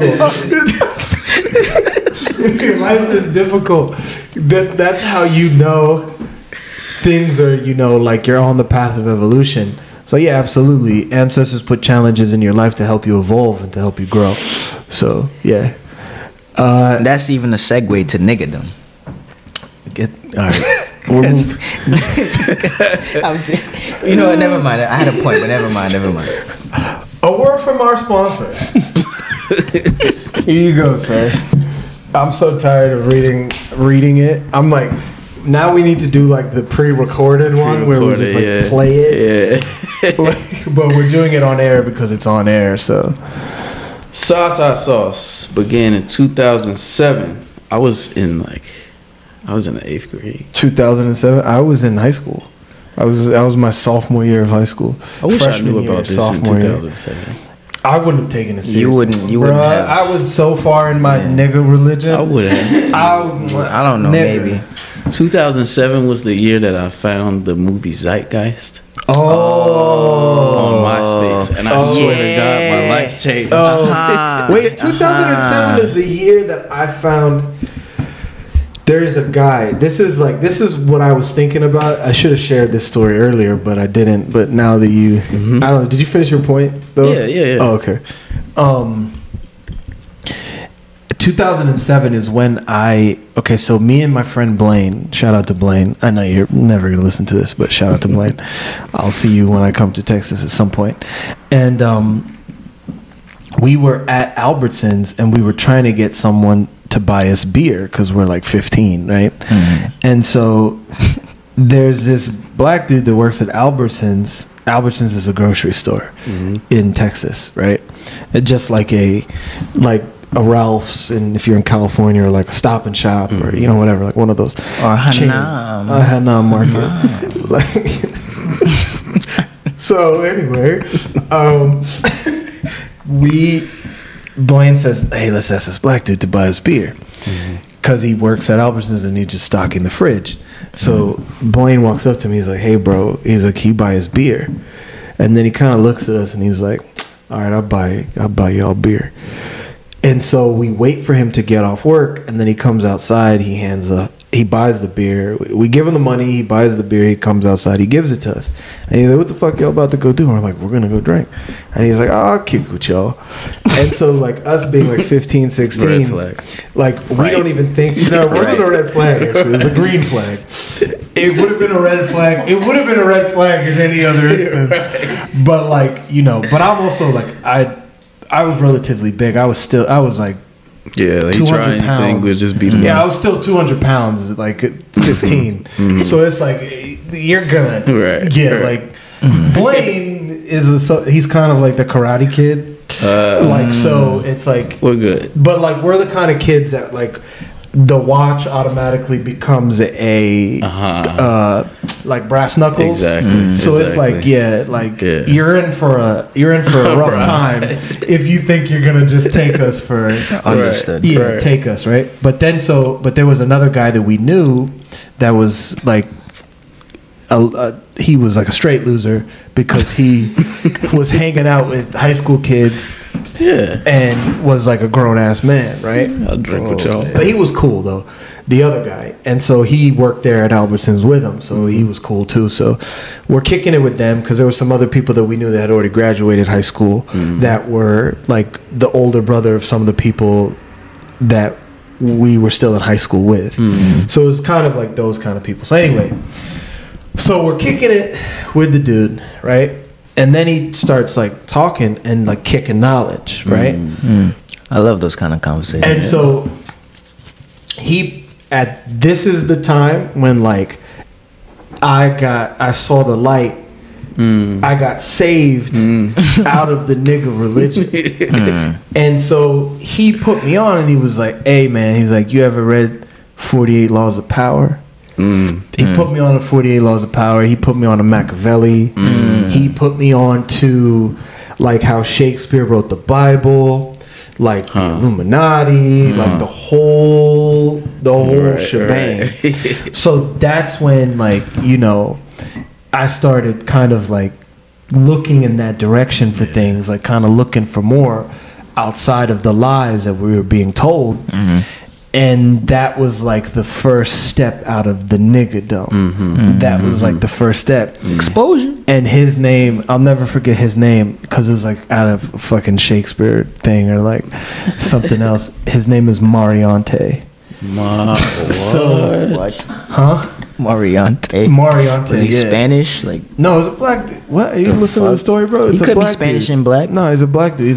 He could be Dominican. That's like a Puerto Rican, Hispanic and Italian. Mariante. But yeah, it's interesting because like then like a few times he'd be like, hey bro, he's like, can you go take me to see my parole officer? Because he was a parolee and he was in prison for some time. Because we used to ask questions like, so didn't people really get raped in jail? And he was like, nah.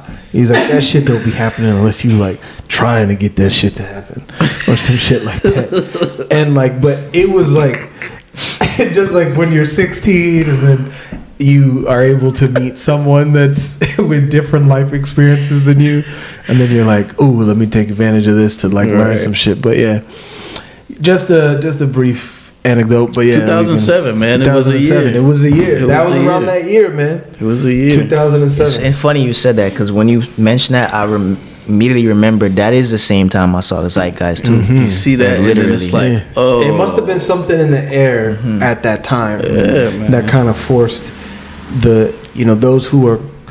Many are called, but few are chosen. It's the funny ones that were called. The same friends I was talking about that I would sit and smoke and talk all this shit with.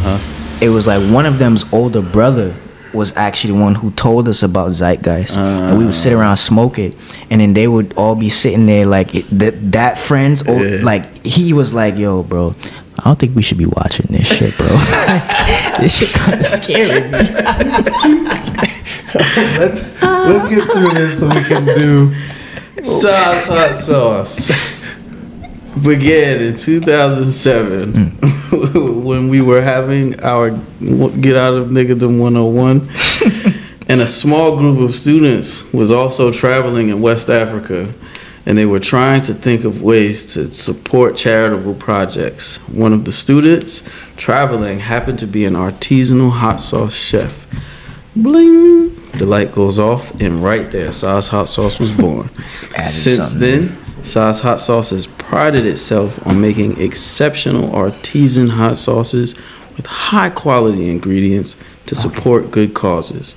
We continue to do this with the best and tastiest offering of sauce flavors to date, with a focus on supporting displaced families in the Fada and Gorma region of Burkina Faso with the revenue from our sales. Sauce Hot Sauce. Get you some Sauce Hot Sauce, man. Yeah. Get you some. Yeah, so with that being said, we can just hop right into rapid fire. Is there a button for that?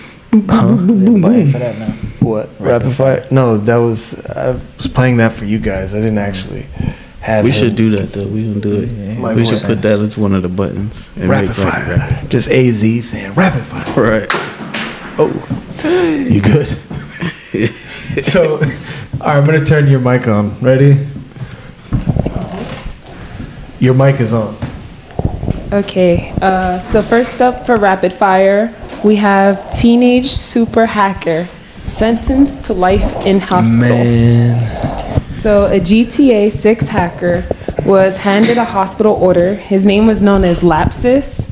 No, I think the organization. The organization, is Lapsus. The organization is known as Lapsus, is an international extortion-focused hacker group known for its various cyber attacks against companies and government agencies. The group was globally active and has had members arrested in Brazil and the UK.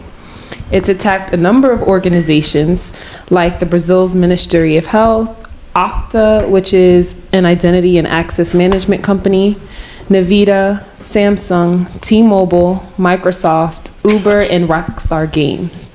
They all cost in 2022. That's a rap sheet. That's in a one company. year. in 2022, yes. And that was all in 1 year, costing near $10 million to the firms over the course of 2022. Damn. So one of the members, Aryan Kurtaj from Oxford, who is an autistic person, was a key member of the international gang Lapsus. And the judge said that Kurtaj's skills and desire to commit cybercrime meant he remained a high risk to the public. He will remain at a secure hospital for life unless doctors deem him no longer a danger. Doctors deemed Kurtaj unfit to stand trial due to severe autism, so the jury was asked to determine whether or not he committed the alleged acts, not if he did so with criminal intent. A mental health assessment used as part of the sentencing hearing said he continued to express the intent to return to cybercrime as soon as possible. Motivated. The jury was told that while he was on bail for hacking Nvidia and BTEE in a police protection at Travelodge Hotel, he continued hacking and carrying out his most infamous hack. Despite having his laptop confiscated, Kurtaj managed to breach Rockstar, the company behind GTA, using Grand an Theft Amazon Auto. Fire Stick, his hotel TV, and mobile phone. This guy's a genius. Yo, he hacked He's into. a genius. So he hacked into like Rockstar Games. So that's the game company that does Red Dead Redemption, Grand Theft Auto, Max Payne. They're the ones that did those games, right? They do the big games, right? So he hacked in and then released the trailer for the new Grand Theft Auto game and released it online with a Fire Stick, a TV, and a cell phone, bro. Not even with a computer. These are the kind of friends that I would really, wish I was friends with really love to I know. I have. want to go break him out of this. Yo, for real. And be like, hey, Listen. man. He's like, and I'm going to tell him, I'm going to be like, sell me like $50 million, like right now. Bro. And then immediately I'm going to transfer that. I'm going to go and withdraw like as much money as I can in Africa. And then I'm just booking it. Bro, I'm not gonna say what I want to say because what I want to say would be very self-incriminating at this point. So Yeah, I mean, don't let's just dry move on. snitch on yourself. But just move you on. know the But most these are interesting. kind of friends that I really I wish I knew really this kid. want I wish to I knew this have kid. right now. I wish I knew this kid. The funniest thing about the whole article to me, though, is that it made it glaringly apparent that in the system that we're in, a hospital is the same thing as a jail. Yeah, it is. It is a jail. It's a jail is. where you can sort of like maybe die comfortably. Exactly. But it's nothing more than that. Well, they just can't put the kid in jail Why not? because he's autistic. Autistic, bro. So what? Does Because that he's matter? like super autistic, basically. That's what they're saying. Why isn't there a special part of the jail? For super autistic kids? Yeah. It's only because, look, this is what they're going to do with this kid, right? They're going to lock him away in this hospital Right. until he's willing to work for the government. Yeah, Yeah, exactly. Basically, Exactly. That's it. That's it. They're just going to be like, are you willing to work Yeah, like with you us? want to do it so Are you willing bad, to we'll work give you for a us? job. Yeah. We'll give you a job. It's true. And because every company you listed, NVIDIA, that's the company that's responsible for making chips for computers. Exactly. Microsoft, Samsung. Samsung. When I saw that one, I was like, oh. bro. You know Samsung has an Oh. army. Samsung has a military. Yeah. They have an army. They have a in military. city. Yeah. In a Samsung, and a they run- 17-year-old cracked Yeah. their system. an autistic 17-year-old kid. Exactly. Yeah, but don't. I'm telling you, Can't that's the sleep thing. on them. Exactly. You cannot sleep on like hackers. That's why I'm always super nice to people that handle tech. You piss off the wrong person. There are only a few people in the world that you got to be careful with. People handle your food. Right. People that handle your tech. And people that handle your spirituality. Be very careful. 2 out of 3. Yeah. Be very careful. 2 out of 3. Yeah. Be very careful. Like, because, man, like. Yeah. Oh, yeah. Yo, Look at that movie. That's wild. That Leave the World Behind. I know, exactly. Yeah. Exactly. That's why I'm it's like it's that's that new playing Netflix out. thing? yeah, you seen it? Nah, not yet. So gotta it's watch about, it's crazy, man. gotta watch That's the first movie I've seen in a long time that scared me. Like, I haven't been scared watching a movie in so long, in like maybe 15 years. And that's the first movie, not even 15, maybe like 20 years. And that's the first movie I've seen in a long time that I got scared. And it's because it's about what would happen if they shut down everything technologically. Everything. What would happen? They shut down the banks, the cell phones, the internet. Because I started thinking about it. I'm like, damn, I'm watching this on my phone right now. And then I was like, so you're telling me the Wi-Fi would be out? I'm like, and then I wouldn't be able to watch this? And then I'm like, but then I would try and call somebody. And then I'm like, but I can't call anybody. And then I was like, so then I would try and text somebody. And then I'm like, you can't text nobody. Not happening, bro. And then I'm like, and then what if they shut down the electrical system in the car? And then I just started thinking about it and going through it. And I was like, I need to leave this place. I was watching this at like 3 a.m. I was watching this at 3 a.m. I was in my room. I was by myself and I was sitting there and I was like, I'm scared. I'm really scared right now. And then I was like I tried to go back. I like kind of stopped watching it and then tried to turn on. Tried to turn on like Star Wars. I was like, just zone out. But then I was like, something in me was like, go back and watch that movie. Watch it again. So I went back and I watched it and I was just like, yeah, this is insane. And the best way I could put it is like the way the guy put it in the movie. He's like, no matter how high or how powerful you think you are in this world, when something like this is about to happen, the only thing you can ask for is a heads up. And I was like, oh my God. Damn, that was dark. I was like, I swear to God, I hope that never happens. Right. Damn. It's scary. But it's a good movie. A lot of people are hating on it because they don't like how it ends. But if you actually are paying attention to what the movie is really talking about, then the ending, you don't even give a fuck about how the movie ends. By the part where the movie is just about to end, you like, however this ends, I don't care because I got the message. Exactly. I know. I was like, I need to get out of here, man. Well, I need to go to Africa. I need to move back to Merita.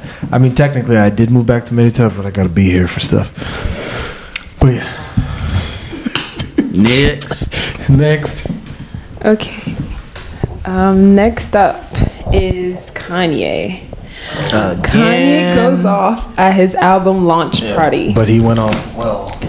Rapper Kanye West took time out of his album launch party early Friday morning to make some hot comments about several former business partners, also seizing the moment to make sense of some past comments about the Jewish and make a series of new claims about the Jews. Within the first few minutes, he expresses an anger toward the Jewish community, saying that he doesn't want to hear any of them claiming he's having an episode. A repeated thread in the speech is that Kanye himself is alone in all of his struggles against the powers that be, mainly because when he is fighting for something, whether it be custody of his children or speaking out against those Jewish people controlling the music, banking, medical, and several other industries, none of the people who claim to be with him are following through for the entirety of the fight. He calls out several people during his speech with blatant FU to names like Balenciaga, Gap, Adidas, Mav Carter, who is the host of the show The Shop, who had Kanye's episode cut because of comments he made about the Jewish community, Sierra Canyon School for being a Zionist organization, and many others. Damn. I mean, if you listen to the video and what he was saying, he's spot on with a lot of stuff. Spot on. And you got to understand, like, he's somebody that's exposing things from the inside. Like he's in these circles. He's like in the upper echelon of these so-called like communities, so-called societies that like they tell you don't exist, and then try and confuse you with the concept of conspiracy theories. He's in these circles and he's exposing these things, and to the initiated, you understand. To the uninitiated, you call them crazy. So, you know, be very careful about who you choose to call crazy, because it seems like that's the only reason why he's even still alive. It's because they've allowed, or they've convinced enough people to think he's actually crazy. I mean, he is. So let me tell a story, right? There's a guy that went and he was dealing with an issue, and he went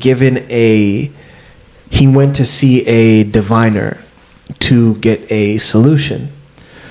And so the man said, in order to solve your situation, what you have to do is you have to take this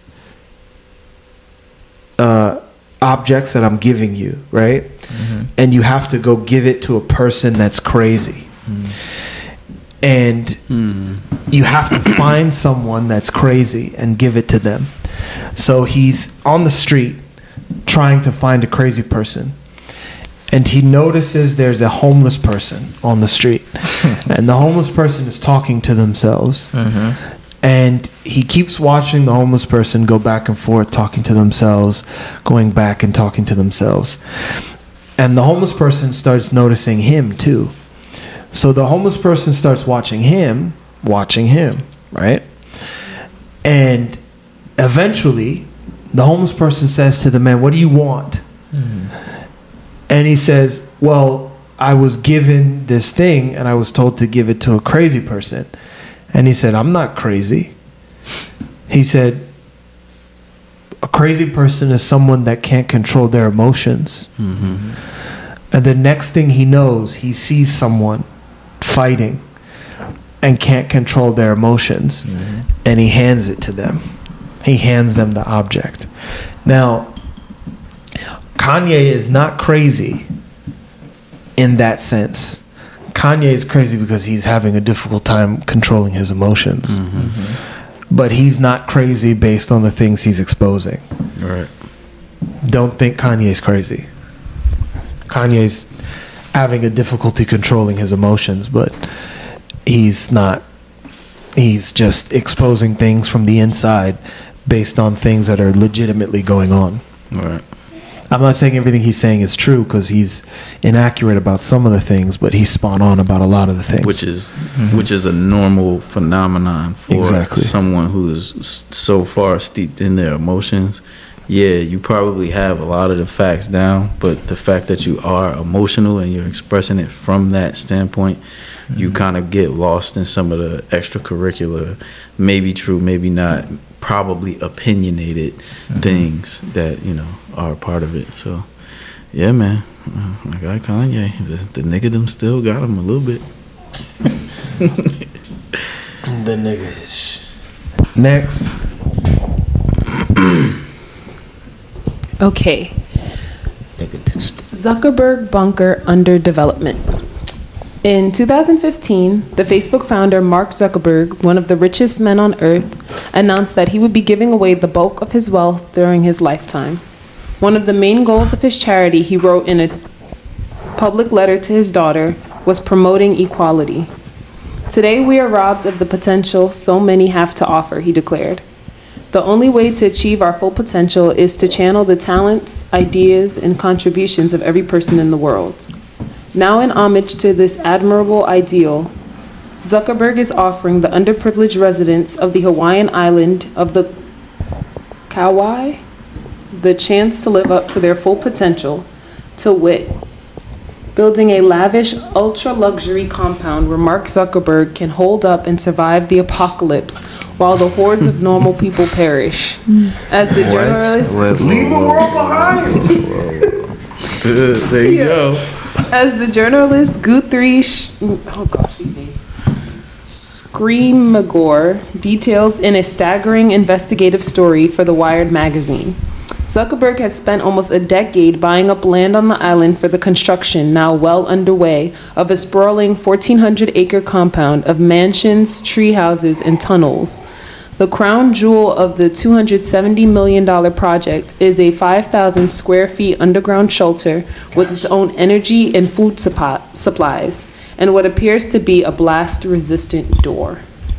So he's giving people a chance to express their genius by building his compound for him? No, I think what he's doing, right, he's like, okay. He's kicking people out. He's basically like, all right, the natives, y'all gotta move. Get the fuck out. I'm about to build this thing, but I'm gonna give you the potential to be everything that you can be. So he's gonna build the compound that makes it look like, okay, I'll let y'all be in here with me. But really, it's like, if it goes down, I'm going into the bunker that's underneath all of it. So realistically, the whole thing is just for him to have a bunker to hide out when shit is going down. But it's like, I'm gonna make the whole compound on top of it to make it look like it's for everybody. You know, but I don't understand people like that. Maybe, I don't know. I don't understand people like You don't this. understand? Because here's the thing, right? Mark Zuckerberg. I'm obviously not gonna understand.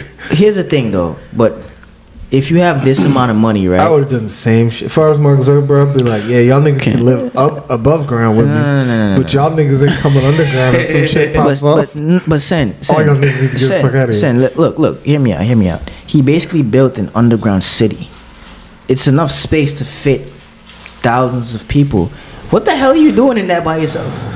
Bro. Wondering for the next 10 years. Yeah, but he's gonna bring who he wants to bring. He's not gonna bring you. Yeah. He's not gonna bring us. Yeah. We're not invited, bro. Do you know Mark Zuckerberg? No, I don't. Okay, if you had an underground bunker, would you be out in the streets? Let's say there's like a there's some shit that's popping off, right? Let's hit you with your logic, right? No. My logic is based off. No. I thought the story just said he's building it for himself and himself only. No, but it's under the guise that, like, okay, it's for him and his. Okay, that's him and his. It's a charitable act. Yeah. Hawaiian underprivileged people. So it's just what rich people always do. They build a charity and then they get the money from the charity to do what they really want to do. There you go. If I'm Mark Zuckerberg and I'm building that, none of y'all niggas is coming with me, bro. I get what you're saying. I'm bringing me and mine to the family. And then even the people that helped me build it, get out. I feel you. Like, you're gonna do the same thing. Keep it real. I feel you. That's y'all Hawaiian niggas need to get out. See that right there? That's what you just said right there? That's how Americans, or let me say this, the people who the founding fathers who established this, because you know a lot of niggas will say we built this shit, but I heard somebody say one time, it's like, listen, bro, if I paid a contractor to build my house, I'm not expecting that motherfucker to come and live in that shit with me. So you can claim you built this shit all you want, motherfucker, they still want you to get out. That's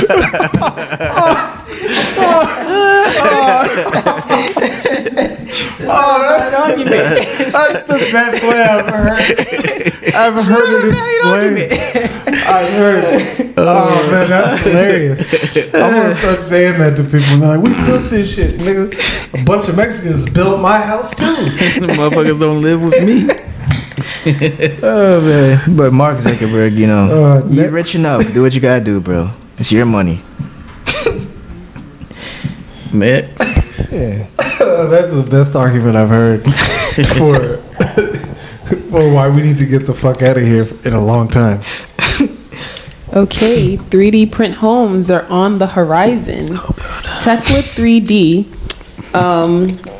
is printed homes by this company named Tekla, which will be the first house entirely 3D printed using locally sourced clay, a biodegradable and recyclable material which will effectively make the building zero waste.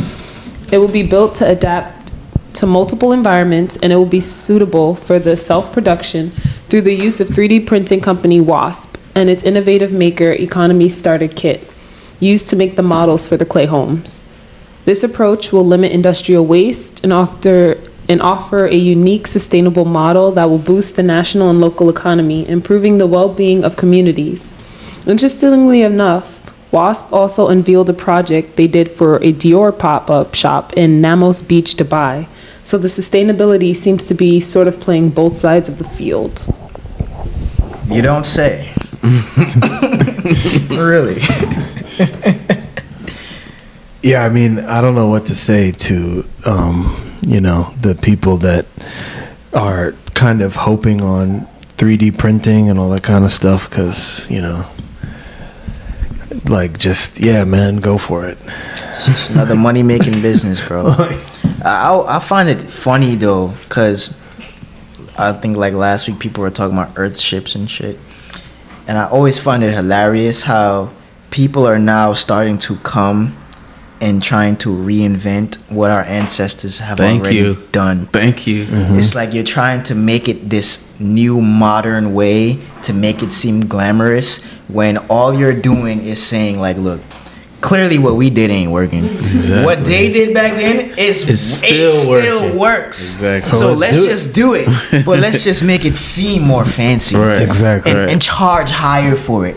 It's like earth ships, sustainable living, permaculture, all this stuff is literally just going back to indigenous ways, and now they're just charging us thousands and millions of dollars just to do it when we were doing it for free. Exactly.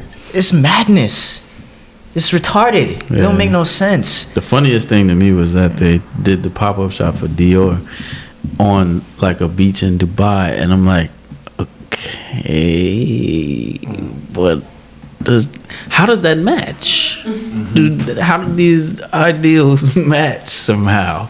That doesn't make sense to me. So yeah, like I just even was saying, don't try to reinvent the wheel, man. Just learn how to do that shit with your hands. Right. And then you can say you actually maybe have something. Mm-hmm. Well, the whole concept of sustainability comes from the aspect of our nature, our ancestors understanding that they didn't want to destroy or remove anything from nature, because they have the understanding that there's no empty space within the existence. Mm-hmm. So yeah, you're just trying to do what our ancestors have been doing and still continue to do. Yeah. Next. Okay. Al-Qaeda showing fear of a united Africa.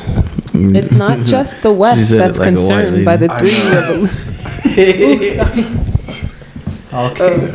It's not just the West that's concerned by the three revolutionary governments of Niger, Burkina Faso, and Mali joining forces to defend their borders against imperialism and jihadi terrorists. Al-Qaeda is clearly worried too. In a 22-minute video published this week, Iyad Ashgali, the leader of Al-Qaeda in the Islamic Maghreb, or AQIM, which is an Islamist militant organization that aims to overthrow the Algerian government and institute an Islamic state. In the video, the leader branded the West African country's new military leaders treacherous. He then called for their citizens to join his ranks and fight against them. You could call it a sign of desperation. Since the public supported coups in these nations, Al-Qaeda has been on the back foot, losing swaths of territory, with Mali recently taking the rebel stronghold of Kidal. Coincidentally or not, such success follows the expulsion of French troops from the region by the West African trio, who accused them of backing insurgents. In August 2022, Mali's foreign minister, Abdoulaye Diop, alleged France was providing weapons and intelligence to terrorist groups. In a letter addressed to the United Nations Security Council, he stated, "These flagrant violations of Malian airspace were used by France to collect information for terrorist groups operating in the Sahel and to drop arms and ammunition to them." Mm-hmm. Yeah, I mean, this goes back to the aspect of the Arabs trying to destabilize a region to find out where they come from. So yeah, I would be scared too if the locals are saying, hey, get the fuck out, and are uniting to get you the fuck out. Then yeah, I'd be scared too. Mm-hmm. And it's funny because a lot of people, sometimes when I do this research, sometimes I'll be like going on Reddit and seeing what people like really, like people that really do the research are really saying. And they were saying that if it makes sense to anybody that it wasn't really Al Qaeda that took down the Twin Towers, it was the people that funded it, right?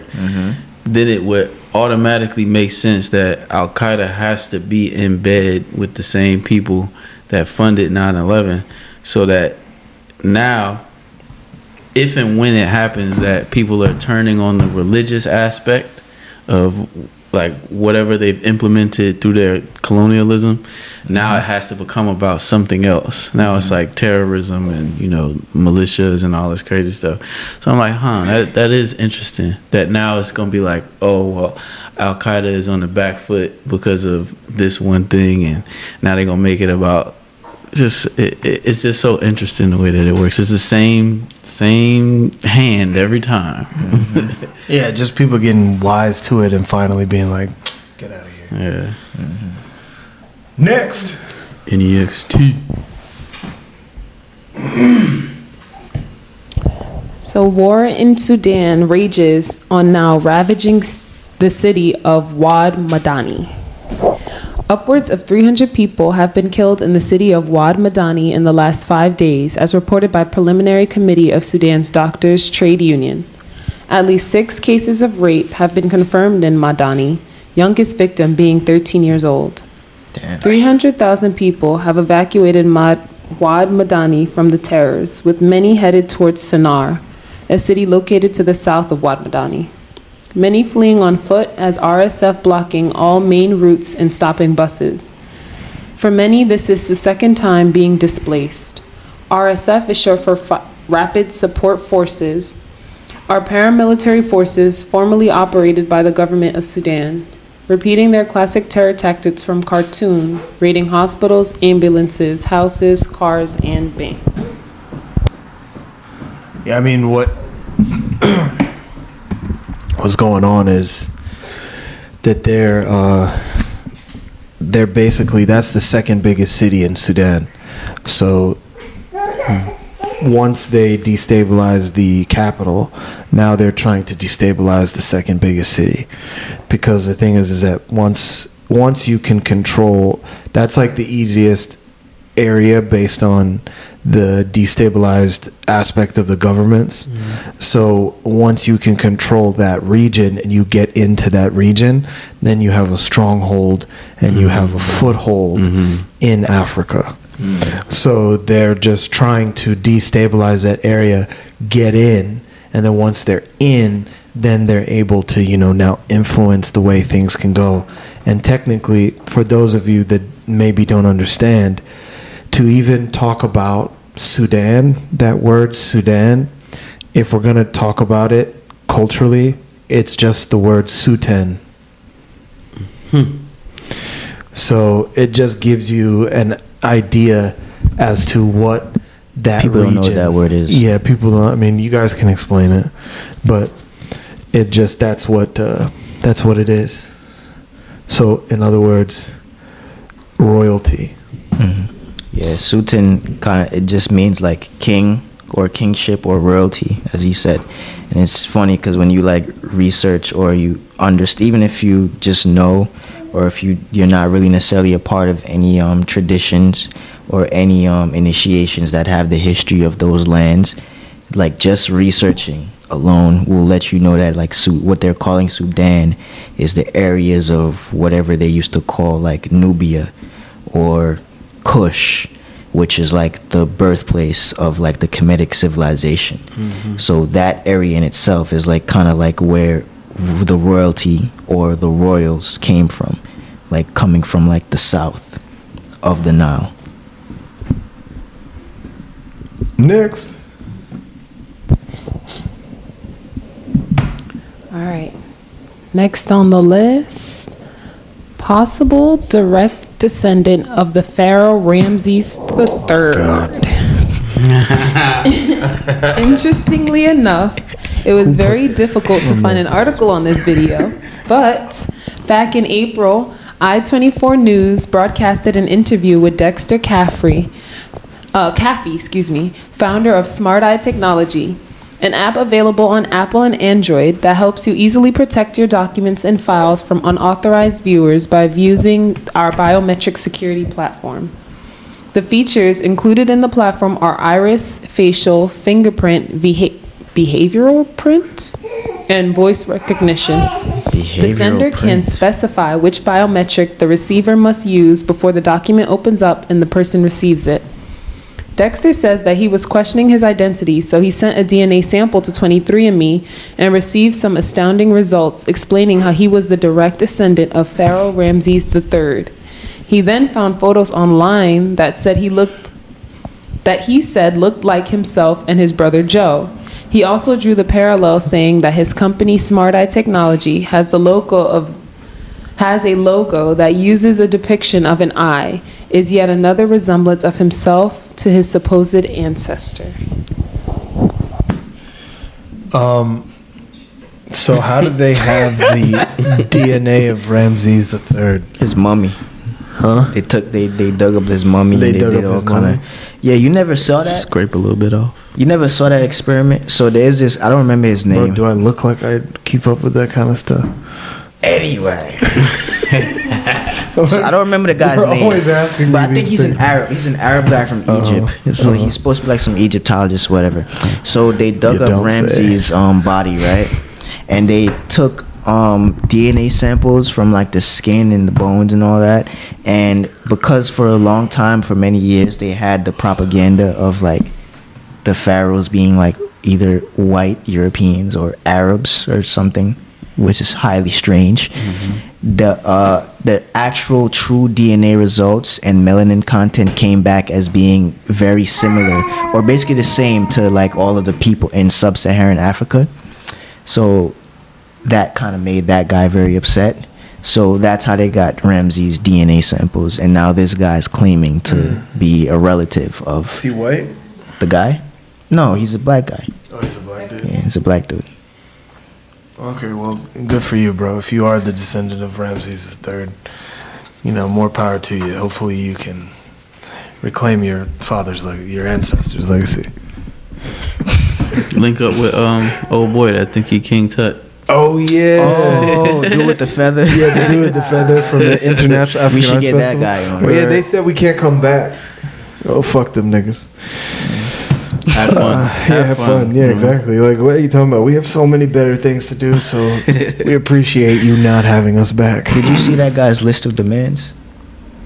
Who? The guy King with the Tut feather? guy? Yeah, King Tut. No. Remember, I showed you in my DMs he was writing me all that stuff. Yeah. He has a list of demands for him to come on the podcast. Yeah, whatever. Go fuck yourself. What? We don't have to go find. That's like a Yo, genuinely. he's hilarious. Like that's like a genuinely like mentally sick person.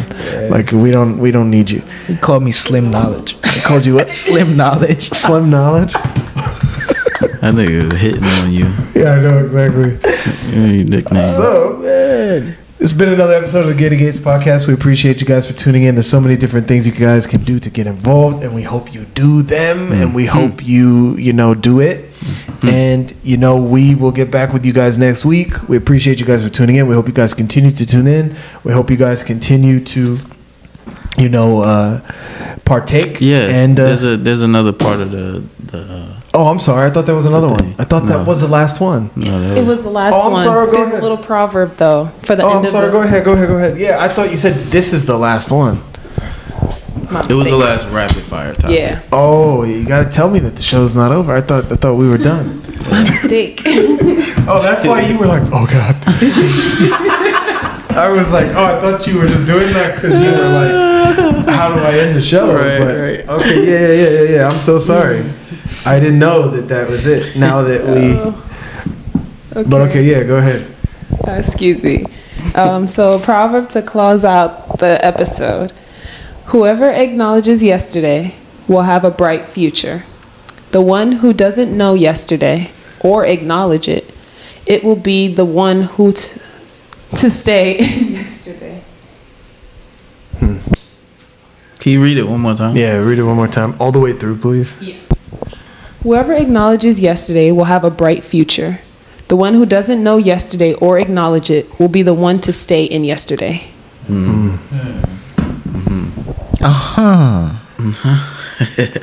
mean, it's right on time. Yeah, and it's almost like paradoxical. I know for people who don't understand it, it will be like paradoxical, because how would that make you the one that stays in yesterday if you don't even acknowledge it?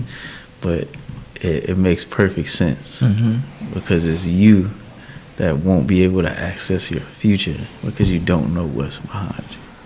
And that's even to close out the topic perfectly. Nigga money. Niggas. This one's for the niggas. It's been another episode of the Gator Gates podcast. We appreciate you guys for tuning in. We hope you guys continue to tune in, and we'll see you guys next week. Peace. Idiot-oo. Idiot-oo.